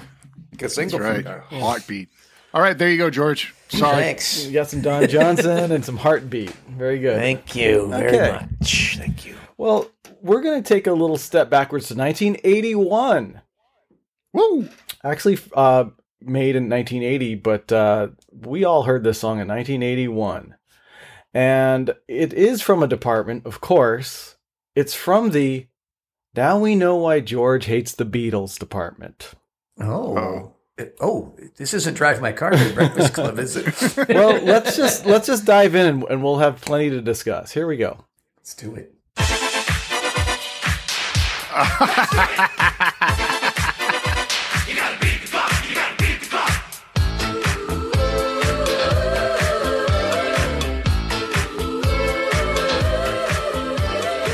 Do it! Aaron, did you get this one already? I know this. Yeah. Okay, George, you I do not. All No, right, here we go. it sounds familiar though. All right.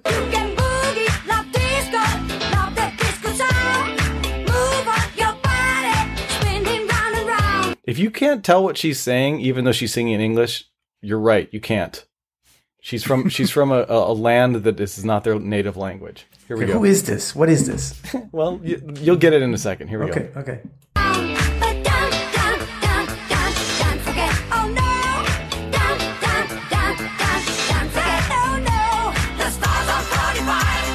Oh God. Oh no.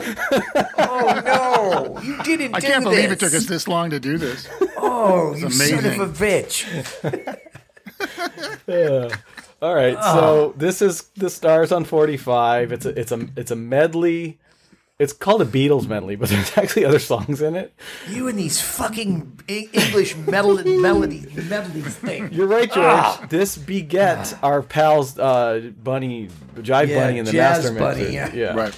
So this was several years earlier, and there seems to be a timeline that happens that I can connect the dots, but we'll listen to a little bit more here. Here we go.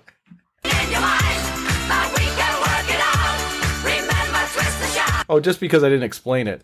It's a Dutch novelty act, and it's not worth going into the different forms of the name. They Sounds like a vibrator. They were called Star Sound in England. They were Stars on 45 here. It doesn't. Who cares? We all know them as Stars on 45, and the only country that matters, the good old U.S. of fucking A. And That's right. And That's how we roll. That's it's just called the Stars on 45 medley. That's it. I remember this. Yes. Yeah. What year is this? Well, they made it 81, in you say? 1980, and it became such a global smash that they dropped it on us, and by like June of 1981, it was a fucking monster hit here. I remember this, and anytime it came on, I didn't want to hear about it or even look at it, or there's just no, yeah. There's a lot of thoughts in my head, but here, let's keep going here. Okay.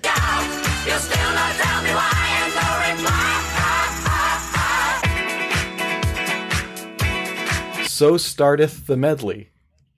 By the way, that's not a Beatles Venus, lick. right? That's the Venus, yeah, the original Venus before Bananarama covered it. Here we go. This.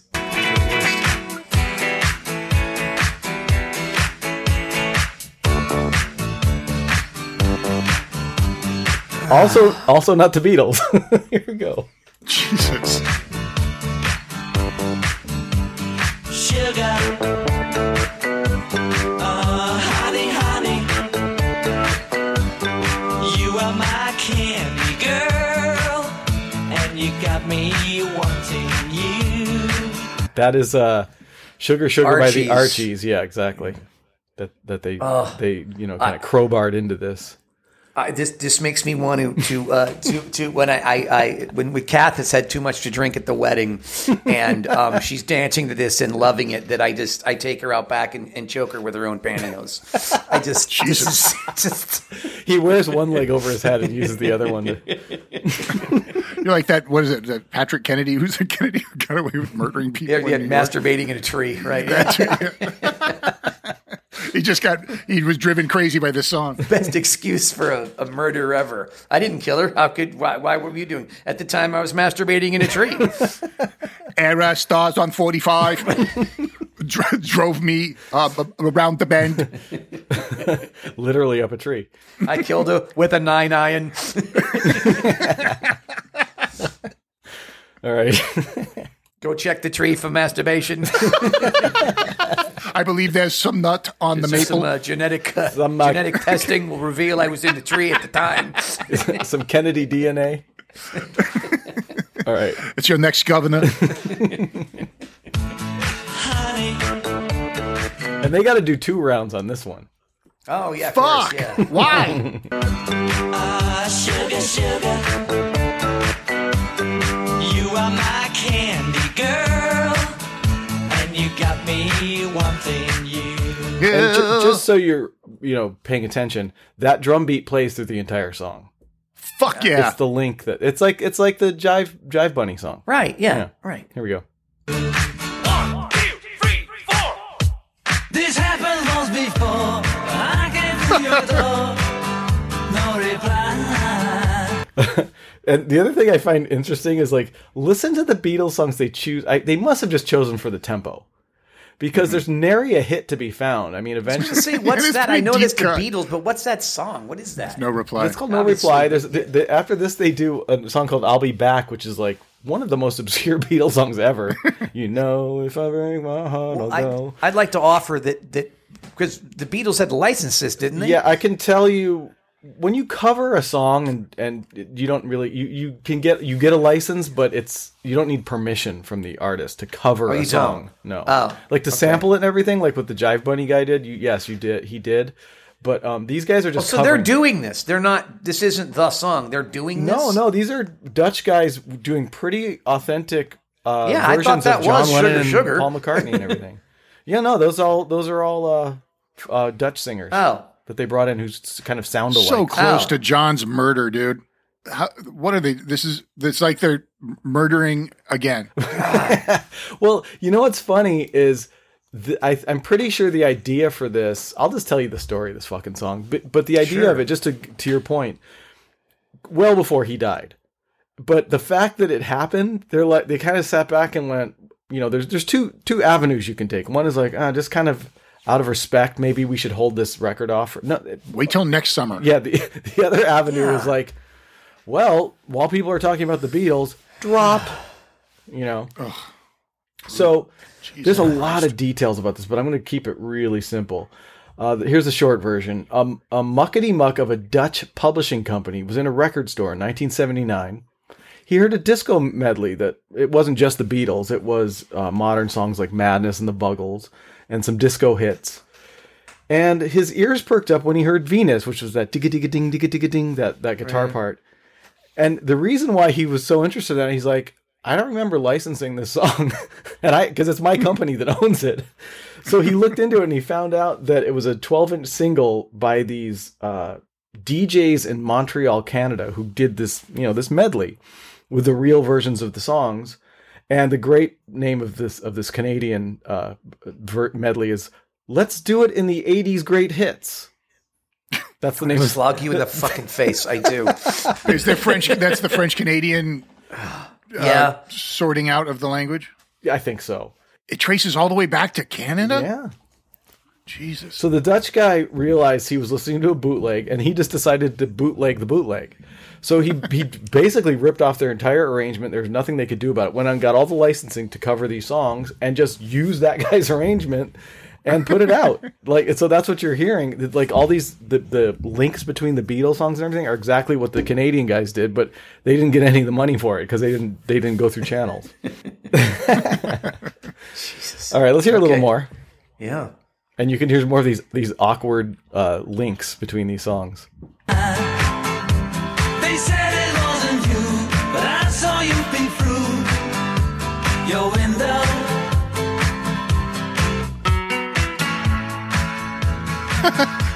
I'm well known in my songwriting capacity for writing shit transitions, and I finally found a medium in which my transitions are better. and again, they're transitioning from one unknown Beatles song to another one. It's not like they But it just goes deco deco da. Ha! The next song. I thought for sure they're going to do All the Leaves Are Brown. That's where I thought we were going. All right. If you break my heart, I'll go, but I'll be back again.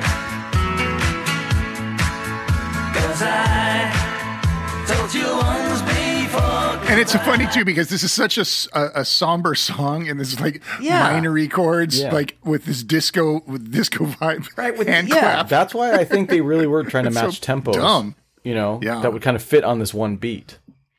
so weird. Like, how is this on a dance track? God damn it! It's like you don't want to dance; you kind of want to sit down and ponder. Like it's just, I'm going to put on a turtleneck and just. It feels like it's gray outside. You have a turtleneck on. Yeah, just. George, I hate to break it to you, but the next transition, these Dutch time travelers came to us from 1981 to shit on your sorbet. Here we go. But I came back again. As a girl that she wanted to be. What was that? Oh my God, it sounded like that. I broke my neck just. It's like now. somebody That's just picked up the record and put it on a different record player. Exactly. Like just a different record. He tore the whole arm off and put it on a different record It was player. a competing DJ went, no, fuck you, listen to this. She said, baby, can't you see? I want to be famous, a star of the screen. But you can do something in between. Baby, you can. They didn't have the drum riff there. That's the whole point of that part. The drum riff's not there. Yeah, There's the Ringo stupid fill. things going. Why do you need Assholes. Ringo when you've got that disco beat? Yeah, or I guess not. Yeah, right. That insistent disco beat. That groove is like the Terminator. Just can't be reasoned with or anything. No. Just plods along. At one point, there's one song, just like in Jive Bunny when they had to fit an Elvis song into this. Walk through the party in the county jail. You know, you're going to hear that one coming up pretty soon. I might even be after this, but listen to how fast they have to do to get this song to catch up to the beat. Here we go. Where George said it sounded like a little fat kid. What did you say? It was a little fat kid, little Billy from Poughkeepsie's going to sing in a little fat kid on a TV show. Little King, sing it. Oh, Little King, right? Yes, right. Fuck it, yeah. Because they sped his voice up too. Yeah. Oh God, damn it! My call. Yes, I'm gonna be a star. Baby, you can drive my car, and baby, I love you. Listen.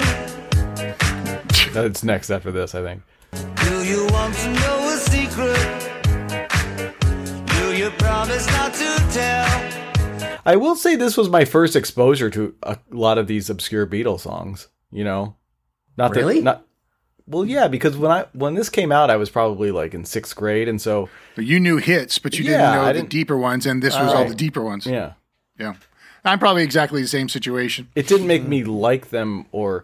No, you just went, oh, right. Yeah. You clocked it. Oh, closer. Let me whisper in your ear. Say the words you love to hear. I'm in love with you. Guy's taking some license on the bass. Whoa! How many Beatles songs are there? Is it just Beatles songs? Yeah, we're at the point now where it rolls out in all Beatles songs, but they introed it with that. Aren't we up to 7? What do you? Yeah, how many is this? We've got another minute and a half of 45. That's what. You thought that was for the 45 size record? No. Yeah. 45 songs. Yeah, and the song is 45 minutes long.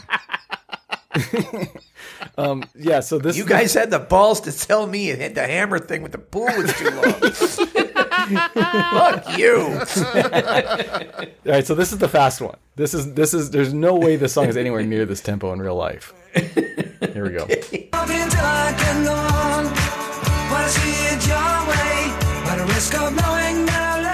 Whoa.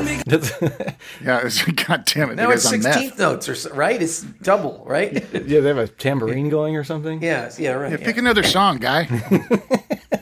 They've only got like 250 songs to choose from. Fuck. All right, a couple more here. We can work it out.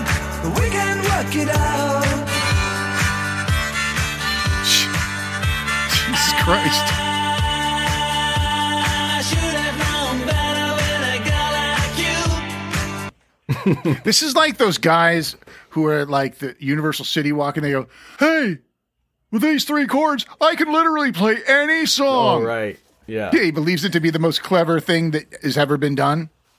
That's what this is. Yeah. He was inspired by these guys. Trace it all the way back to my Canadian brothers. Fuck. I'm close to that border, too. They're French-Canadian, if that makes you feel any better. It's a difference, you know. Yeah. We. So this just reminds me of like, speaking of Jive Bunny, we made the point during the Jive Bunny episode that adults must have bought that. Oh, also The Firm, the Star Trekkin' song. Right? Yeah. Like adults bought that.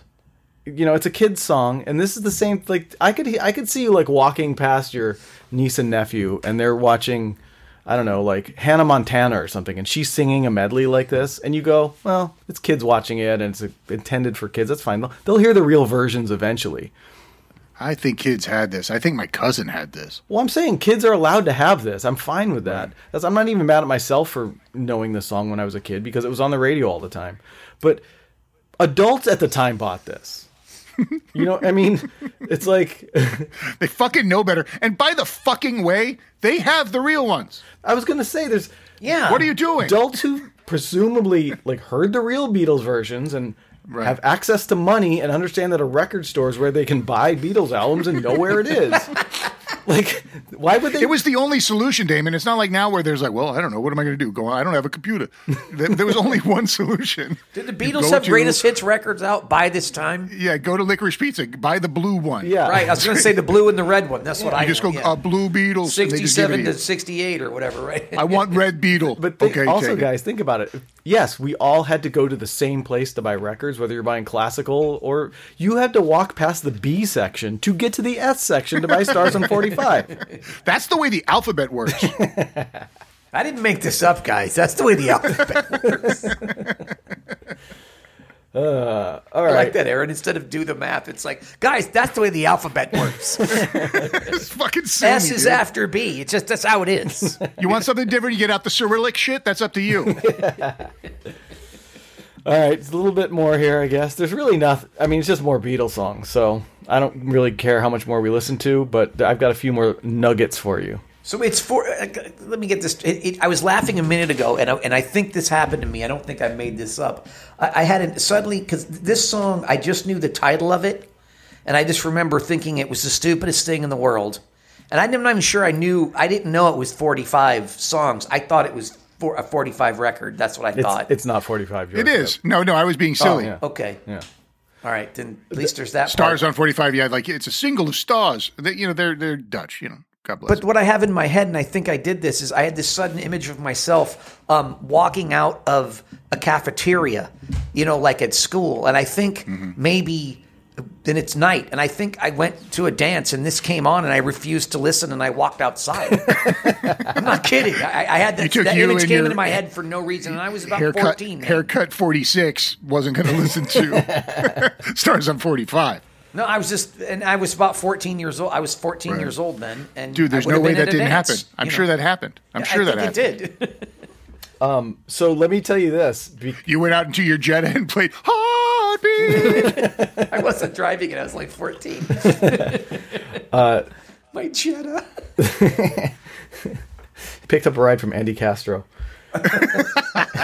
So, speaking of the number of songs here, George, and after this, I should have known better. There's two more. I don't care if we do them or not. But because of legal issues, probably the licensing or something, the official title of the song, because it was a medley of different songs, had to include all the songs' names. And it remains the longest titled #1 song in the history of the charts. So here's I'm going to read you the actual name of the song. Here we go. Ready? Medley. Intro, Venus, Sugar, Sugar, no reply, I'll be back, drive my car, do you want to know a secret, we can work it out, I should have known better, nowhere man, you're going to lose that girl, Stars on 45. That's the actual name of the song. Jesus. What is the fucking point? Like, it seems like so much work, right? Just write a song, guy. Jesus Christ. Guys, I have to get my wife here for a second because I have to have her get me some ice because I'm going to punch the wall. Preemptive strike, literally. Yeah, just get some ice, put it in the washcloth, and bring it in. Should have her put up like a big side of beef. You could hit it like hit it like Rocky. After his wife died? Thank you. That's right. We're always going to get confused with the Adrian and then the Rocky from the song. I'm going to stop trying to connect those two. Right, the Rocky, that wife, right. So we don't need to listen to it anymore. The last two songs are Nowhere Man and whatever I just said. You're going to lose that girl. And then they do the last Stars on 45. Stars on 45. Yeah, exactly. So why did they start with Venus if it's all the rest of it's all Beatles? Because they're a Dutch novelty act. So, but why start with Sugar, Sugar, and Venus? Well, look, I would assume that the guy went, I own the rights to that song. That's what the Canucks did the first thing, and so he just did the but same he owns the arrangement, rights probably. to it. Why wouldn't he put his own song so he can make money off of it? Right? So the Stars are who did Venus originally? What's that song? Shit. Is it on here? Let me see. In my notes. Okay. Who am I, George, with this shoddy research? Okay, it's not the Beatles, okay? It's not, nor is it Bananarama. Shocking Blue, I think maybe it was. Yeah. Okay, and then the Sugar, Sugar, which is the Archies. The Archies. And then after that, they just go into Beatles. Why not two Beatles songs to start? Well, I just said that who are the Stars? What the Archies aren't? Why don't we the Stars? This is Shocking just Blue? What's poorly that? They're not a translated star. from the another country who doesn't really understand English. It didn't matter. This thing was fucking #1 all over the world.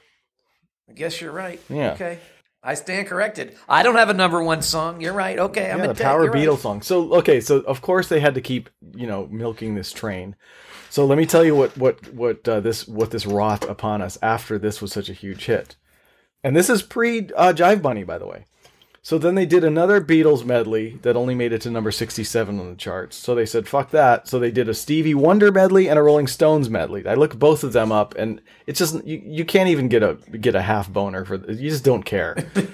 Right. And so other record companies started seeing it. So Capitol Records made a Beach Boys medley, just like this, with the disco beat and the Beach Boys song.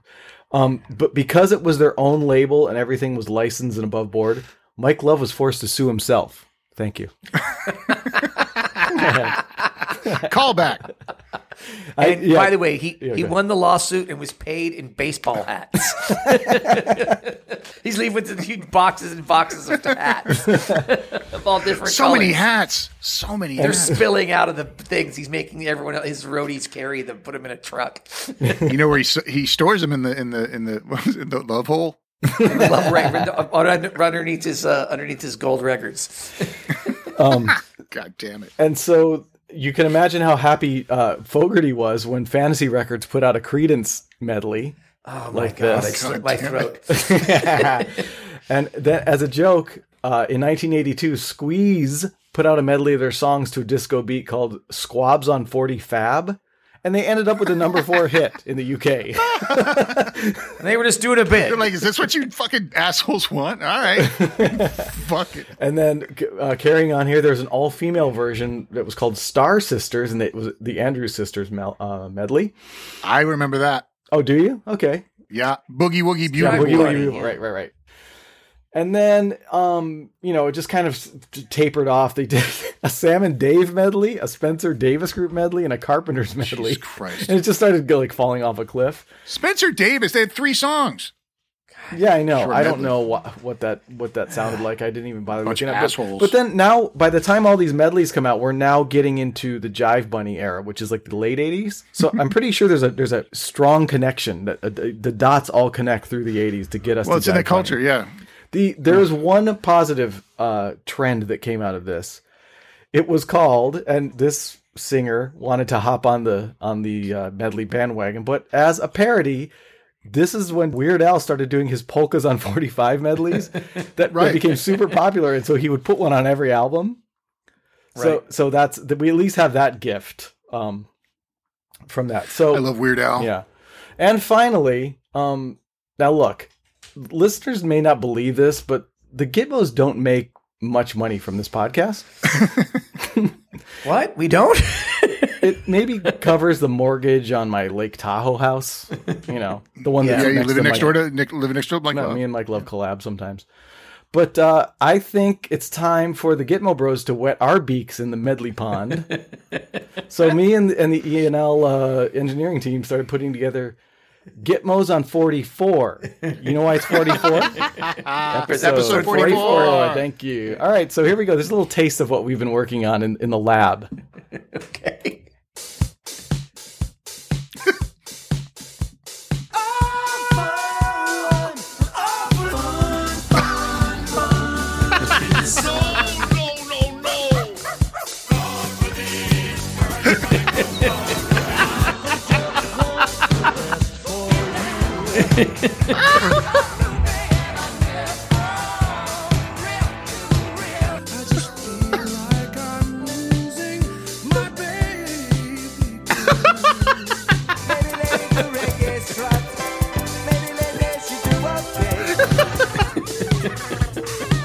Face hurts for laughing. And then it fades out with Heckley, Ross, and Judy. That's all I got so far, but I'll keep working on the medley. Oh my God, damn it. It's fucking genius. I love it. That's just Fuck. All right, so there you go, George. It's Stars on 45 medley. I can't believe you did that. That is just and by the way, I'm not joking when I say we could all have a house in Tahoe if you put that out. As I was doing my research last night, I went, wait a second. I put that together in like half an hour. But you actually, if I had more time, I actually would have been able to put together a real one where the beats kind of matched up and stuff, but I just didn't have time. Well, honestly, it sounds as slapdash as theirs. I was going to say the only note I have is his transitions are too good. Yeah, dirty up those transitions. Dirty up the transitions a little bit, I think. And I think we maybe have a record here, guys. Jesus. Well, George, I think you have My some... neck hurts. I feel like this. I also like this. It's like this is John Pickles. Little known fact: I was an intern on the Stars and 45 session. It's what inspired me to become the man I am The only today. person who's getting fucked. The only person who's getting fucked is John Pickles. I can't believe it. I can't believe it. I'm too nice. I think it's what it is. He's balling his fist up as they're kicking him out of the studio. I'll show you. I'm John Pickles. Nobody laughs at John Pickles. Nobody laughs at John Pickles twice. And then he apologizes at the end because he's always, I'm sorry, I just left my head for a minute. Oh my God. Okay, All right, George. Well, it's believe it or not, this is a tough decision for me. You got a health emergency for Don Johnson. The Don Johnson song is just so odd. It's just so fucking weird. I don't know what to say about it. It's a very strange song. The melody, everything you brought up about it. Yeah. But as far as pain, 45 just gave me more pain. I had to turn down a bunch of times. Yeah. My neck does hurt. It just, Those transitions are so bad that you could like call it a car accident, like you were rear-ended. Musical choices. I like Miami Vice and I like Don, but that record is just.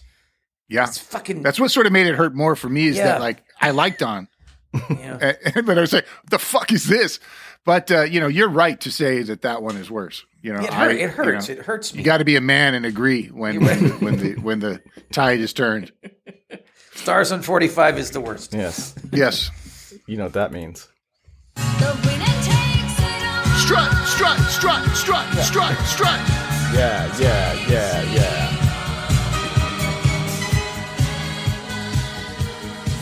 And extra credit because Damon created a whole other song, Not to Be Outdone. That's right. That one left a mark. That left a fucking mark. All right. Well, I guess now we transition into a little segment where, you know what? Fuck it. We mentioned this before. Let's Majel tee this one up for us. Yeah. Sorbet. Purify yourself in the waters of Lake Minnetonka. I mean, the Prince biopic. Come on. Yeah. That scene has to happen. It's going to make an appearance. All right. Because that was the winner, right, Prince? Yeah, Prince was the winner. Yeah. In the end, Lou commanded it. Right, yeah. so that's the only sorbet Majel clip we can play today. For real. For real. So George, what do you have for us for a sorbet? Well, just let it play, baby. I think you guys. This is a little bit obscure, but I think you'll know what it is. Okay, here we go. Yeah. You really like my limousine. You like the way the wheels roll. You like my 7-inch leather heels and going to all of the shows. But do you love me? Do you love me? Was Paul? I think Aaron and Pat and I have had this discussion.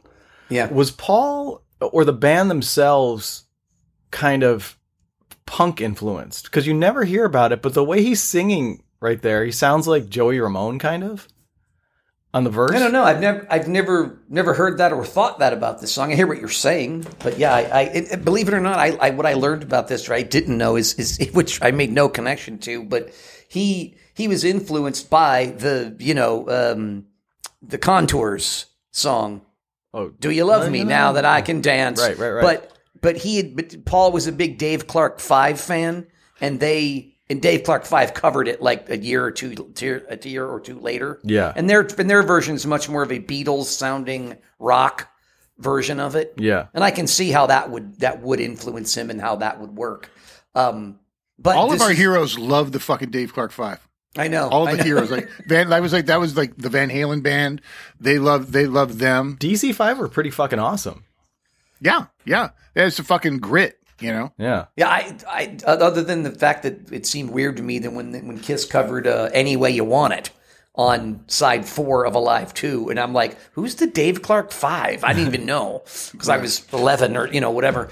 But I didn't. But this song, I love this song, and also it feels like a bit of the outlier on Destroyer, which I listened to Destroyer again just because I actually was inspired by Aaron saying he was going to listen to Deja Vu. And I'm like, yeah, I never listened to records. I'm going to listen to the whole record. Just listen to that, experience all that again. It's fun to do that. Like I recommend that. I spent most of this week doing that very thing, is like just playing.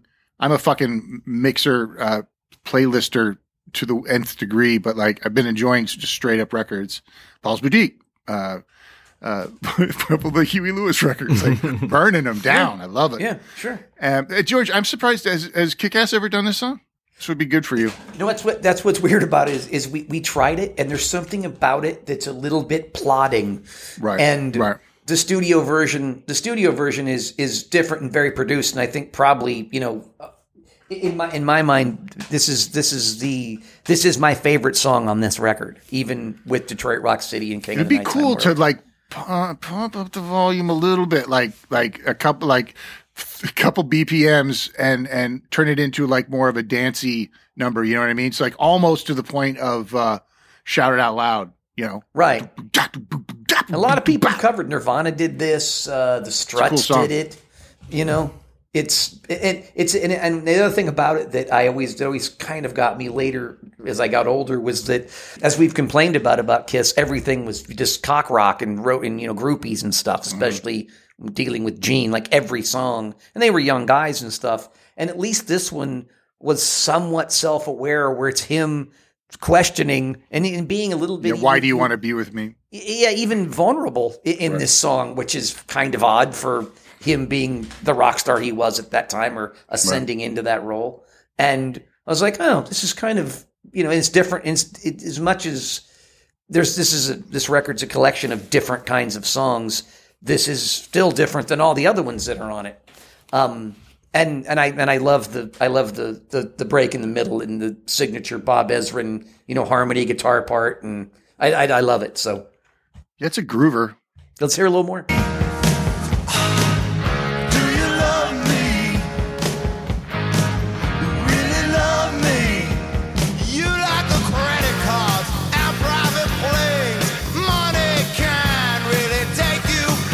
He's like David Johansen or something. Yeah, right? It's true. I never thought about that, but that's all I hear now. Yeah, it's Johansen is the good one, Damon. Yeah. I hear what you mean about Joey Ramone, but truly it's a David Johansen thing. He was like, I know what those people are doing downtown. Fuck, I better be doing that. Why am I not doing that? Maybe we're too uptown. I got to get downtown. I never thought of that. You know what you might be hearing? Is that it's that Kim Fowley wrote this song.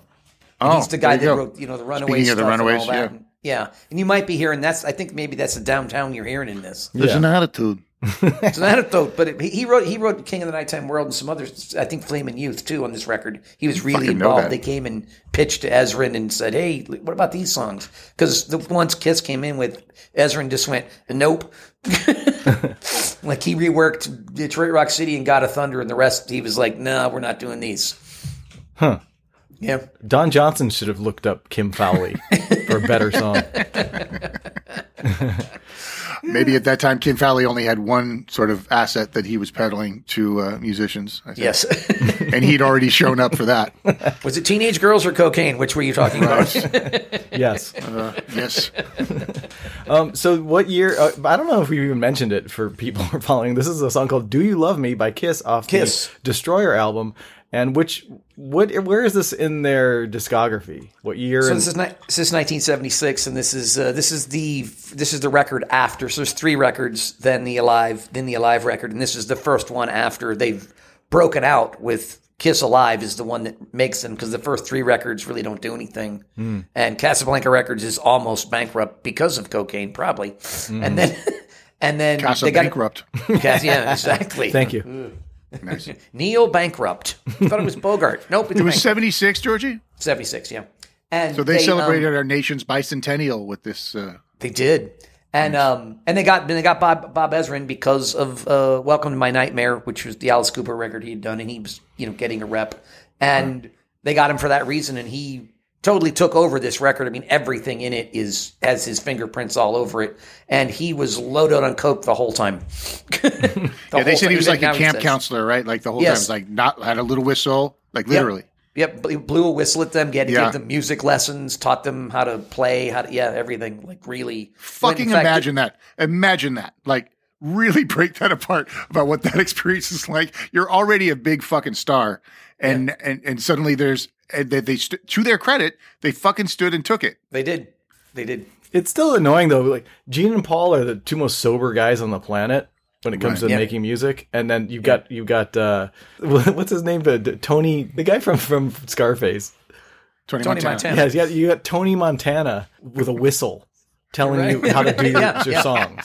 There's a picture of him during this time, and it's and Ezrin's just dressed up as a magician, just like with a top hat and a cape, and they're all dressed up in all their costumes, and it's just crazy. Can you imagine? Jesus Christ. Yeah, he everything on this record though is all like I said, marked by a lot of the dual guitar harmony parts in almost every song, but it was such a Paul Stanley record too, where even God of Thunder was written by Paul, and then Ezrin went, nope, this is a Gene personality song, and Gene's doing this song, so no, you're not doing it, and they took it away from him, and became Gene's signature track.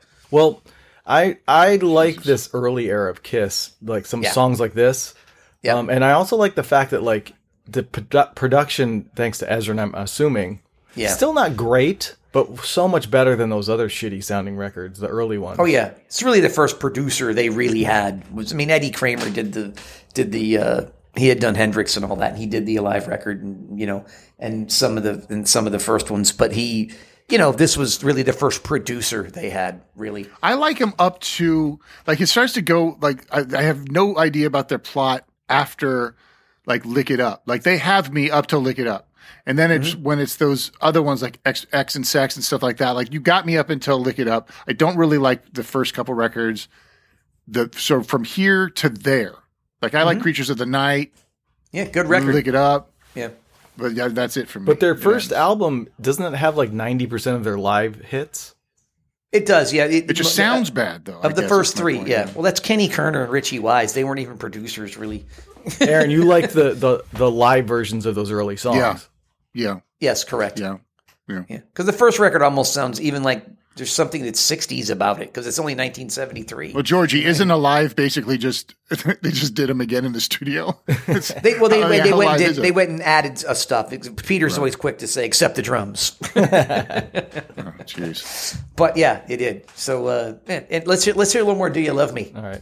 You like the hotel and fancy clothes and the sound of electric guitars, but do you love me?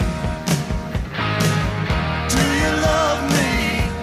So that's like a 3-part harmony, which I think is pretty cool. And obviously it's Gene and Paul. Ace was never harmonizing. He could barely sing. If they needed a third guy, it was Peter, right? It was always Peter, yeah. Ace didn't even do... live he probably did, but there's a whole different thing this live they do with this, because it's such a strange song. But wasn't Ezra one of those guys who kind of like elbowed guys out of the way so he could sing the harmonies? I don't think he ever sang. He probably brought people in. This record's also famous for the fact that Ace didn't want to show up when he wanted him to show up, so he went, fine, we'll get Dick Wagner, who was in Alice Cooper. And he just played in a couple of songs. They're like, well, fuck you then. This is my record. You're playing on it. Yeah, Ace is such a dickhead. He had a card game weird situation. Yeah, good Lord. You fight tooth and nail to get a thing, and then whatever. Yeah. Yeah, well, that's destructive behavior. Yeah. Do you love me? Here we go. Yeah. Do you love me? I mean, like, do you really love me? You really like rock and roll, all of the fame and the masquerade. You like the concerts and studios and all the money, honey, that I made. But do you love me? It's a funny song because like it does all the things that I can't ever imagine doing, which is to write in specifics. Like concert, studio, the microphones. Yeah, you're right. Everything. Yeah, he's just naming things. And My like, limousines, I would never feel comfortable saying it. And then it sounds weird to sing it, but he's doing it because he's doing it in that David Johansen-y kind of way, that sort of punk throw it away style. Mm-hmm. It works, you know. It's interesting. I'd never thought about it in those ways, but.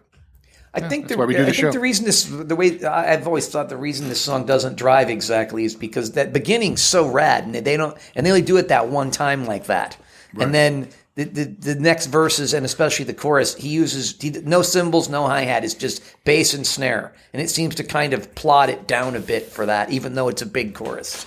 That's why I think that if you sped it up like a couple BPM, and it becomes like again, if you get it to around whatever the song was that I said that. It should be like shout it out loud. Shout it out loud. It would work really cool, I think. I feel like another thing that would push it over the edge is if going into the solo, Paul said, "You can clap your hands. It's all right. It's all right." I think they got it now. The good part's coming up. Let's hear this. All right, here we go. Do you love me? Do you love me? Really love me?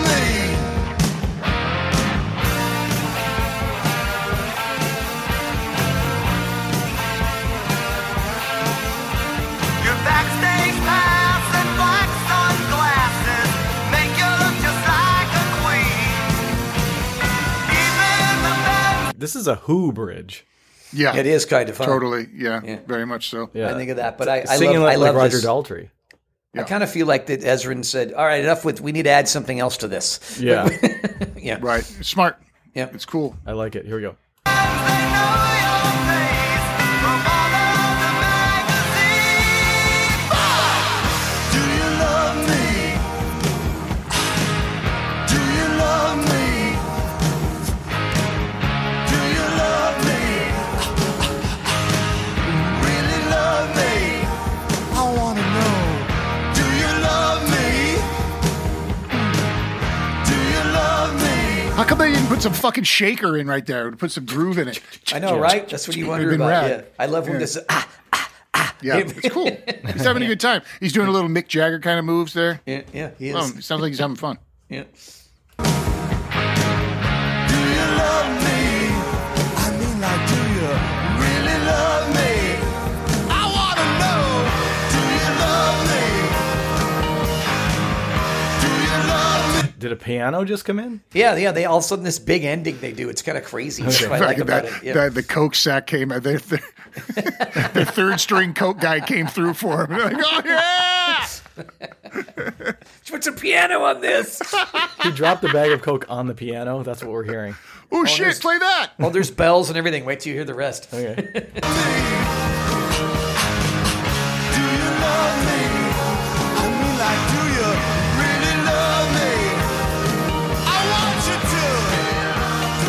I need you to. And you know, I'm so tired of everybody saying it. And you know, I just gotta know if you really, really, really. I always love it when Paul fights against an invisible enemy. Yeah, right. Really love me. People, I'm getting tired of people telling me. Sounds like He's like fighting with a hat rack. What are you doing? I feel like he's about to say, "I just wanted a Pepsi." He is. Like, no one's fighting with you, She wouldn't Paul. give it to me.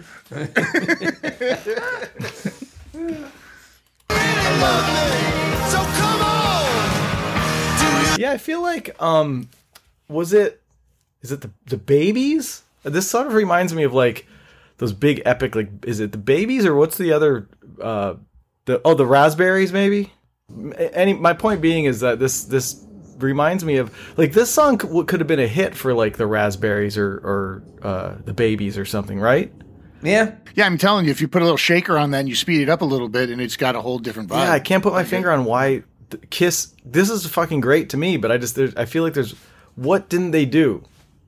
You know, Yeah, this should have been a single, and it wasn't. That's what I always thought. There's something just a little bit missing about it. It's interesting. So if we continue to listen to this as this outro gets so big, and they do it live, And live, it's much more stripped down because they don't have all this stuff in a piano, and it sounds like Wedding Bells coming up in a minute. I mean, they just really lay it on at the end of this, and they just it's the way they do it live is they're doing the backup vocals, and anyway, it's different. Okay, here we go.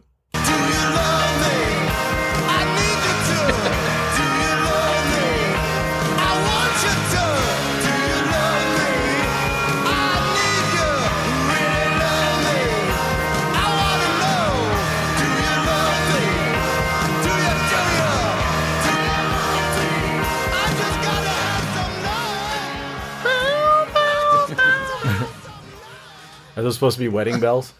I guess. I don't know. That's what it's such loud. It's always sounded like to me when I was a kid. I'm like, God, are these wedding bells? Jesus, they really late. Yeah, how much do you love me? What is that? Like, do you want to be with me forever, or do you just want to be with me tonight? Yeah, that's what I'm thinking about with him. It's such a, it feels like they are wedding bells, right? Yeah. I like when the Kiss aren't self-aware musically, you know? Right, yeah. I like when they're just rocking out, which they do well when they do it.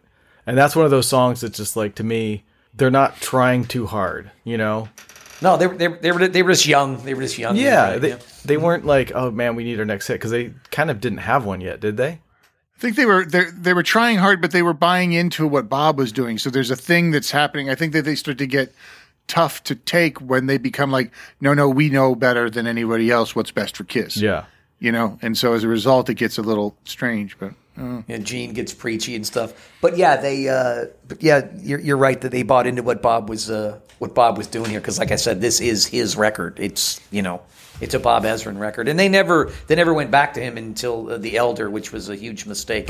But this was and in answer to the hit question, Damon, this was a complete mistake where Detroit Rock City was set up to be, it's got that whole car thing and everything in the beginning of the song, and it was set up to be the piece in this record, and then it didn't, and some DJ in Atlanta turned over and the B-side was Beth, and the phones lit up and the rest is history. And even a song like Beth, they would allow on a record like this, and that's why something like Do You Love Me is even on this record, which was a bigger step for them, because like I said, it showed a little bit of vulnerability and self-awareness from Paul Stanley before everything was cock rock, and that's all they really sang about. But this still to me is kind of a loosey-goosey Kiss song, meaning I just don't think they were too far up their own asses at this point. No, he just beginning to be, I guess. And all the other songs, there's hits on this record. Shout Out Loud's a big hit, and Detroit Rock City and that being one. Paul's a great singer.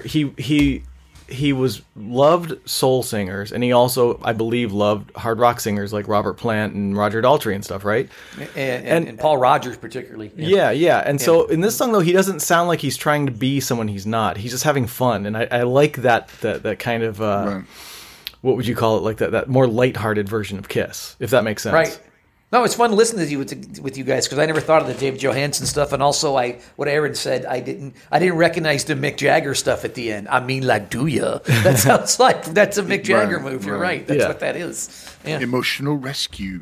And when you watch them, I watched a bunch of them. Cause they've done this live since then up till now, and you can see them doing an acoustic with a symphony, and it sounds really good with the symphony. Well, oddly, I can imagine also I've never seen it live. I don't watch a lot of live Kiss, believe it or not. Yeah. But like with the new version with, is it Tommy? Yeah. And Eric. Yeah. I bet this song just fucking rocks with those guys. Oh, and they love doing, you really like, and the whole crowd goes, my limousine, he loves it, and Paul loves going, Do You Love Me? And it's just, it's a good live song too. Yeah. Anyway, I had fun listening to it. You know what else is good? It's a good sorbet, too. It is a good sorbet. Thank you. I enjoyed it. I enjoyed doing it. Thank you for listening to it with me. It's nice to bring a band that got a torture from the torture chamber to the sorbet factory. Yeah. Yeah, that's right. Yeah. It's a good point. We did them dirty, but then we cleaned them up. Yeah, we rescued them. We did. Emotional rescue. Fine Arab charger. So, yeah, what do you guys think of episode 44? Love it. I love it. So, yeah, number one rockers forever. Still holding on to the title. No comers, as far as I know. Not if this episode. No way. We got your, Jason Batemans and your, Dana Carveys and your... And God bless them. It's a big field. We're all on it. Right. You know what I mean? We're not intimidated by them at all. Like, No. We think that there's room for everybody. They're ones... not rockers. They're not rockers. Not even a little. Not even a little bit. Excellent point, George. Yeah. I mean, sure, they're funny, but so are we. So, Three of them, three of us. I know that we could beat them up. He's a second. I mean, Will Arnett's a wily Canadian, so who knows? But He's come on. drunk. Let's be honest. Yeah, it was a good ep. Good ep, guys. Yep. So I guess we'll say goodbye to everybody, and we'll see everyone, that includes you, on episode 45. Goodbye. Stars on 45. Ear and Loathing. This $5 is going to get me a 6-pack and some LA women. Mom! Take it easy. Lower it. I'm not going to lower it. I have to do this now. I don't mind you playing it, but lower it. Tune in next time for more Ear and Loathing. End transmission. Goodbye.